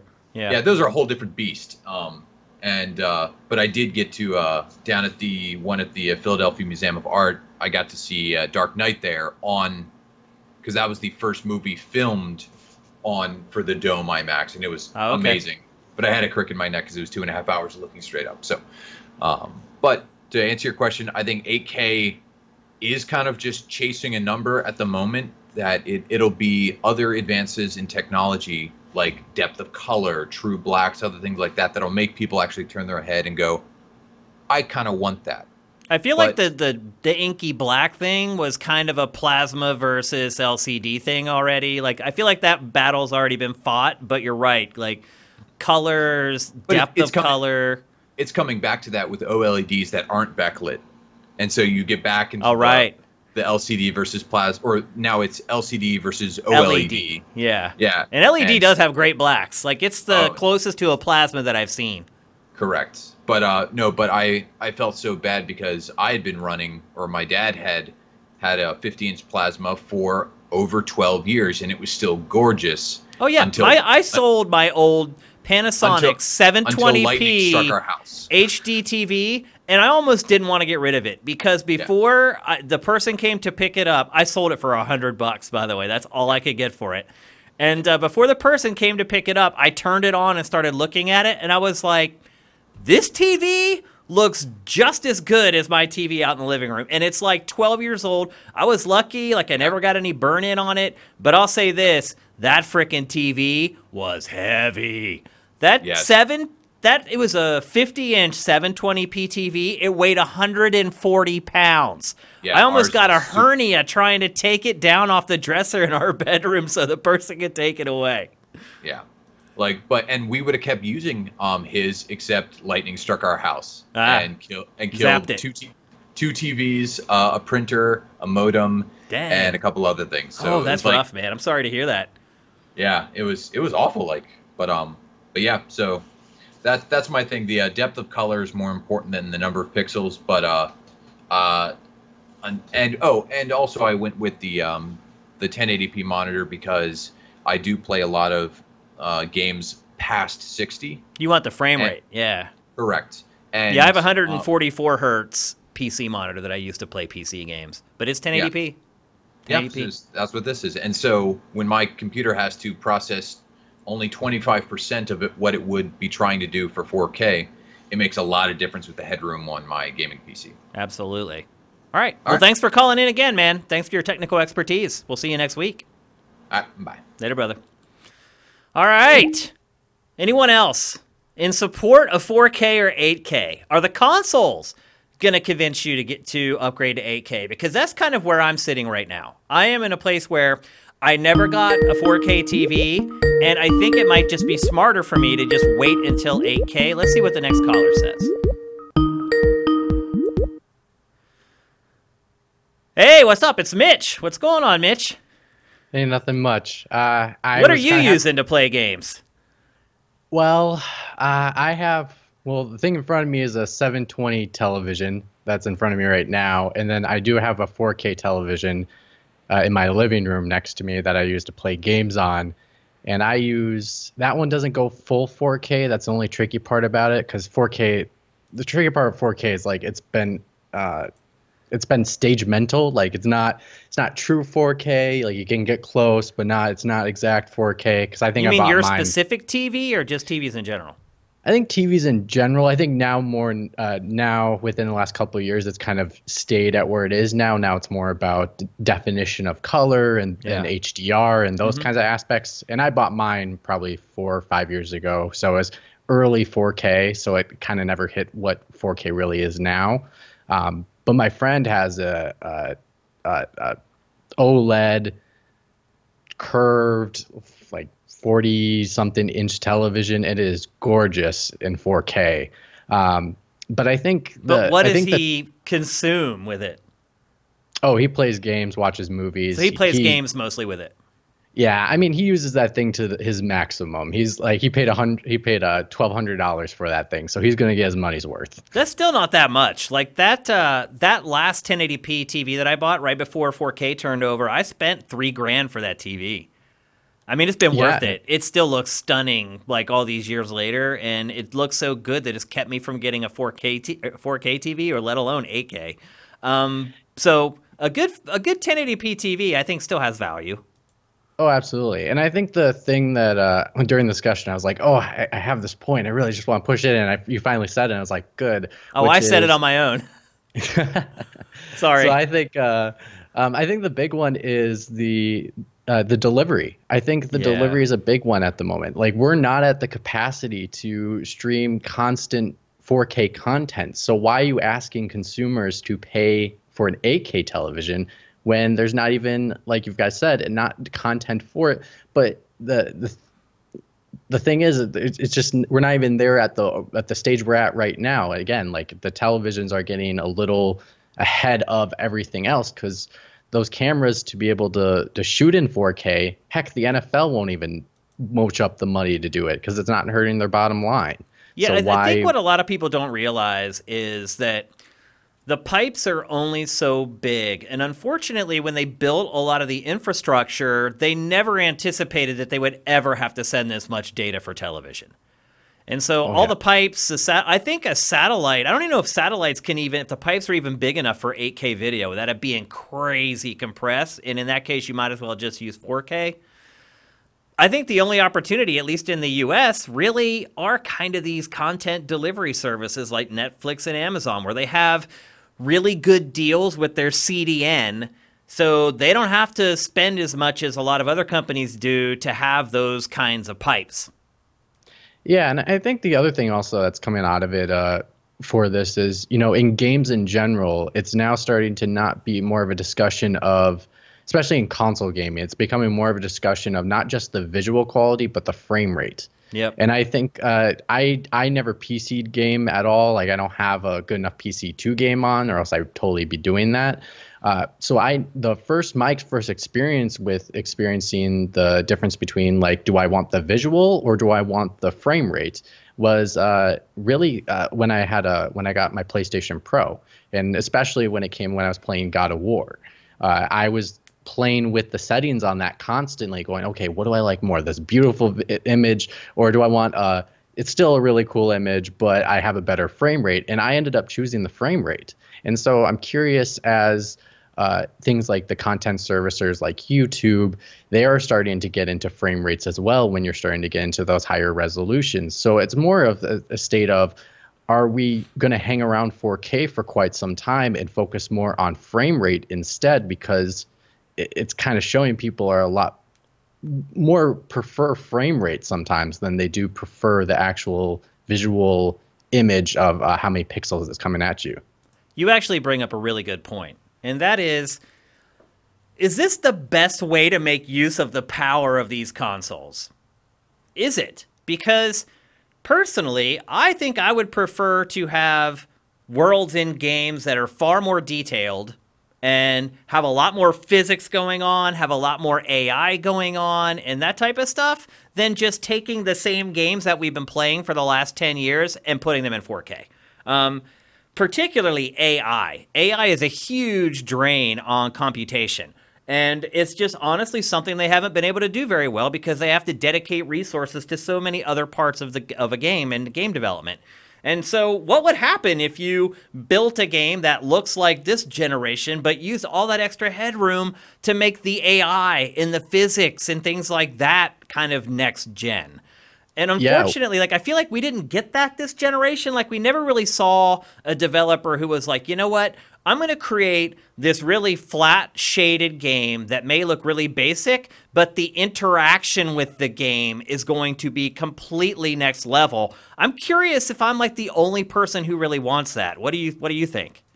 No, I'm in agreement with you, and I think something that was happening during the era of the transition of the PlayStation 4, Xbox One generation, as I recalled, people were having these types of conversations, going, "Hey, I would take less fidelity on the image and have better AI," and that, I think that was a big push for them in some aspects of saying, "Oh, we're going to have more complicated AI," and that's like, yeah, it's a little bit. It makes you push forward a little bit more if you really need to, but it's not that quantum leap that we were looking for. And I think something that kind of not assured me, but made me feel the same feeling at this of our conversation was when Sony talked about for their next PlayStation, they wanted to focus on something like 3D audio.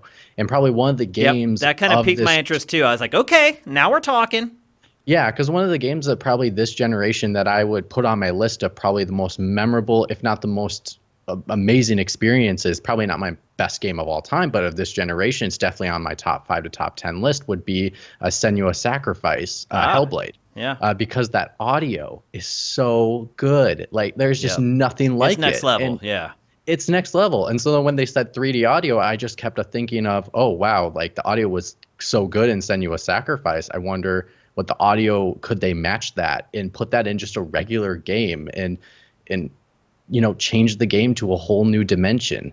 I rather see leaps in that aspect than I rather see them. I would like to see incremental leaps in fidelity, so it makes it so it's easier to, obviously you need it to sell the product because that's the thing that they're going to see. They're not going to experience the audio. That's on what your I was home going to bring up television. actually after you finish your point, was that I get it that you kind of there have to be games that do just kind of, hey, this is a modern video game in 4K, because that's what the casual folks latch onto, and it convinces them to buy a console. So you can't just completely ignore the, hey, this game's pretty generic, but shit sure does look pretty. Like, you need those games.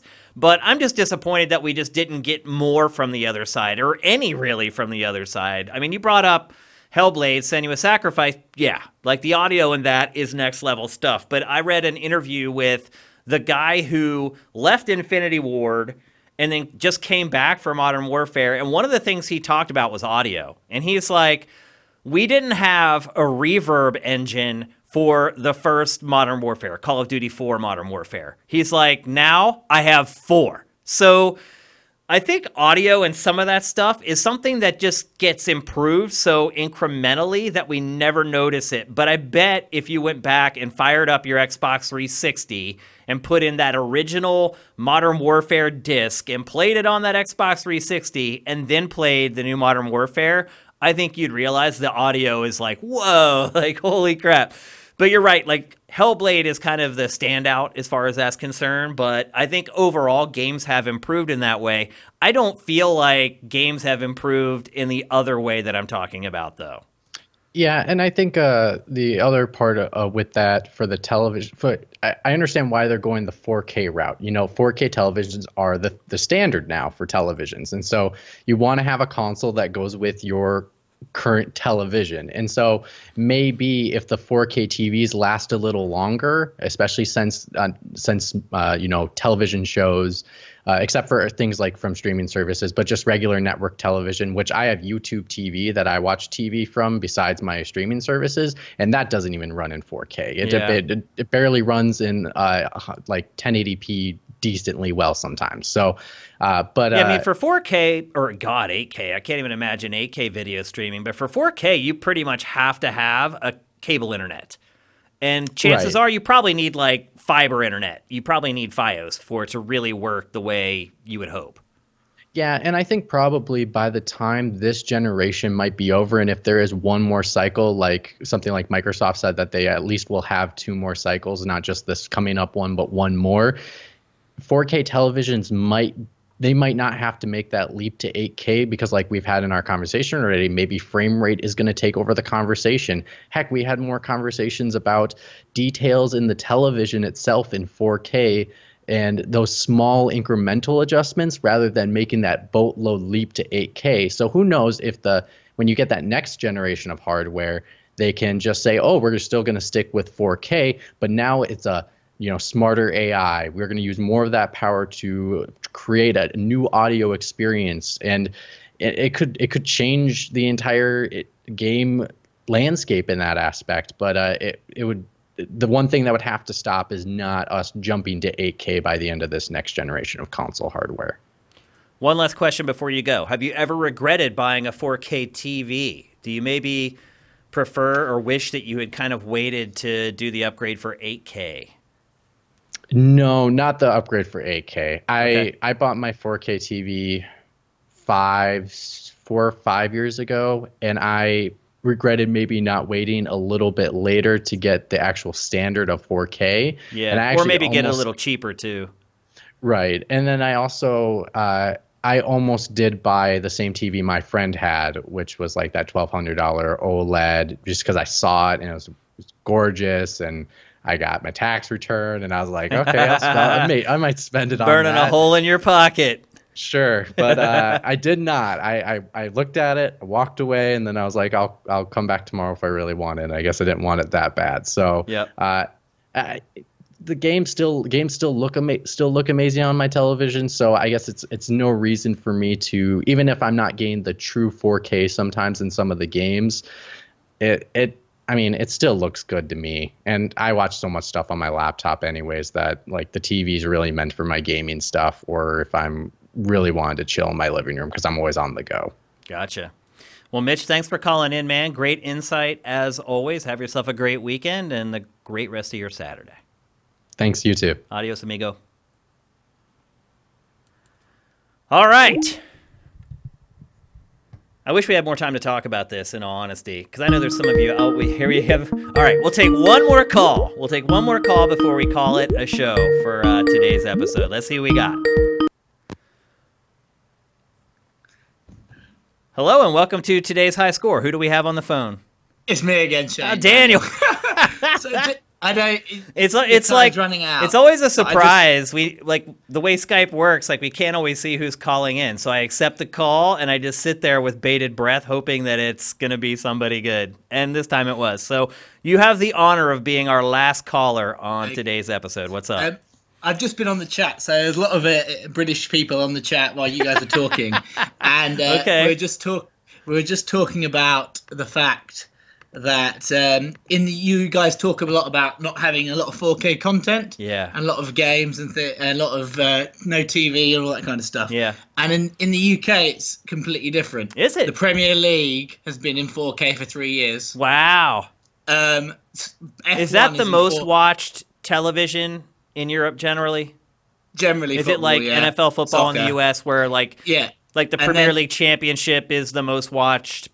I would think so, yeah. And then the F1, Formula 1 is in 4K. Wow. That's a sport that really gains something from 4K. And I might have to double check this, but I think this year, on Sky anyway, because Sky has the NFL in the UK, the UK games will be in 4K? 4K in the UK, but I don't know in the Don't US. tell me that, dude. That's a bunch of crap. Like, what the hell? Because they're using the cameras in the UK. They're using the same cameras they used to, like... Because, you know, the new Tottenham Stadium where the games are going, they obviously have all the 4K cameras, so it'll be on Ultra HD 4K in the UK on Sky, but it won't be in the US on NFL. I guarantee it won't be 4K here. But I just think it's really funny. If the Super Bowl isn't in 4K, they're not showing Steelers versus Colts on Sunday at 1 o'clock in 4K. It's not happening, it's just funny because you guys all talk about, and I think it's mainly size of country, I think. Because it's easier there because you don't have to build out that infrastructure as big as America does. Yeah. Like I've got, I live in like a quite small city in the UK, Lincoln, and we've got like so many I think 80 or 90 megabytes a second fiber, and like, all that kind of stuff. And I've got I'll show you my TV, my 4K TV on the wall there, nice. 55-inch. That'll get the job done. Yeah, my gaming. So obviously I've got Netflix, which has quite a lot of 4K content. It does, yeah. I'm impressed with what Netflix has done. Like it is kind of the pioneer of 4K content. Yeah, but obviously in the UK, like a lot of the films as well, I think are now they've got a 4K channel, I think as well. Basically, Sky have got something called Sky Q, which is their up-res box, which is basically for 4K content. So basically, you just called me to like rub it in my face, didn't you? You're like, let me talk to Shane about what we have. It was mainly just because it's so, for me, and I think a lot of sifters from the UK and Europe, I think we find it a bit strange. Like, yeah, you're living on a different planet from us. So you're like, what are these fools talking about, man? I watch everything in 4K. Like, we get to watch nothing in 4K here. Nothing. Yeah, so I think that's why. And for me, like I probably jumped in about maybe 2 years ago for my 4K TV. And I think that if that were the case in America, where we had 4K content, the saturation would be way bigger than it is. I would have absolutely, if I could watch football in 4K, sold, cha-ching, done. I will buy a new TV that minute. And honestly, that is. Getting to kind of the root of this whole topic, that is the one thing that will keep me from waiting for 8K. Because right now, that's my plan. I am not going to buy a big 4K TV. I'm going to wait it out, and I'm going to buy an 8K TV. And because it is so close to film, honestly, I don't see why I would ever have to buy another television. Like, as I start to get older and my eyesight gets bad... after I have an 8K TV, I'm done. They've done studies. They've done studies with the human eye. They don't really know if the human eye can actually tell the difference at 8K before anything less than that. Obviously, 4K. They say 4K, 8K. Certain people's eyes will be able to see a slight difference, but it gets to the point where your human eye can't track enough to actually recognize the difference. So I do think 8K will probably be the end, and it will be other things that implement the improvement. Well, there was a wives' tale that was flying around for a long time that where people were saying the human eye can't see faster than 30 frames per second, which that's not true. Right, it's not true, but it was something that floated around for a long time. What is true about the 30K and above is that the human eye some people can start be affected by the faster rate, so they can feel because their eye's not used to the speed. Sure, I mean? sure. Obviously, on my wife, like when I play Call of Duty used to it. on my TV, and it's 120 hertz, so it runs at a really high frame rate, she gets sick watching me play. She's like, I don't understand. How can you make decisions this quick? Oh, I'm like, I suck.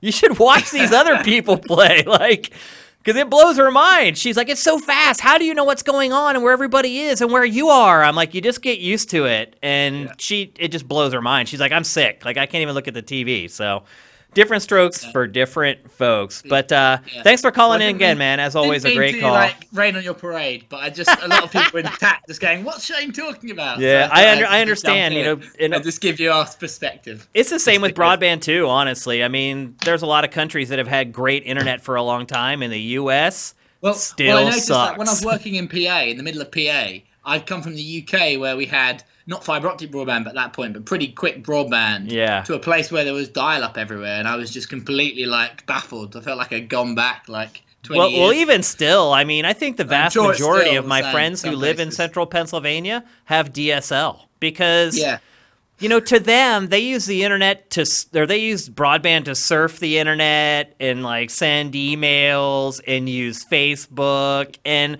for that stuff, it works fine. And for that, they're like, I don't really care about streaming on Netflix. Like, I generally think in the US it will probably be 5G or whatever comes after 5G that will be people will move to rather than actual wired connection. I guarantee you that's the case because it's way easier to send stuff through the air than to lay pipe. Yeah, because 5K is just launched in the UK. Not 5K, so 5G just launched in the UK in certain places. But yeah, no, I think that'll be the thing, and everyone just end up using their phone or whatever, the 5G dongles or whatever it is, to use the internet instead, and start putting things in the ground. But we'll have to wait and see. But yeah, sorry to rain on your parade. But it's all good, man. Again, it's always good to get different perspectives from people. So thanks for calling, man. All right, cheers. Later. Have a good weekend. Bye. Yep, you too, bro. All right, folks. That's it for another episode of today's High Score. I love doing this show. I think we could literally sit here all freaking day and just talk. Like, I love doing it. I love talking to you guys. The discussions today were amazing. I wish we had more. I wish I could have got to more of these topics. Some of them are kind of evergreen, so maybe I'll bring them back for next week. We'll see. But man, thanks for your participation. We got a couple new callers this week. I hope eventually all you guys who are arguing it out in the chat will summon up the gusto to become a part of the show. I think you can see everyone who jumps in, it works out great. So hopefully more of you guys will get involved and we can get even more voices on the show. But I'm just really, really happy and appreciative that this show has turned out as good as it has the first 2 weeks after being gone for a year. So thanks to all you guys. Before we go, again, I'm Shane Satterfield. Follow me on Twitter at Dinfire. Follow Sifted at Sifted Games. Game Face coming up on Tuesday from this very spot. Matt will be here. We'll have a new TriCaster operator again for this week's episode. But look for that Tuesday at 1 p.m. Pacific. Thanks to everybody who subscribed via Twitch Prime. I see Cody Carter just did it in the chat. Thank you. I don't get to watch the chat as much as I would like for this show because obviously I'm like juggling here between the TriCaster and Skype and trying to stay involved in the conversation. But it's fun. I love doing this show. So thanks again for everybody who participated. Everybody have a safe and fun weekend. We'll see you next time.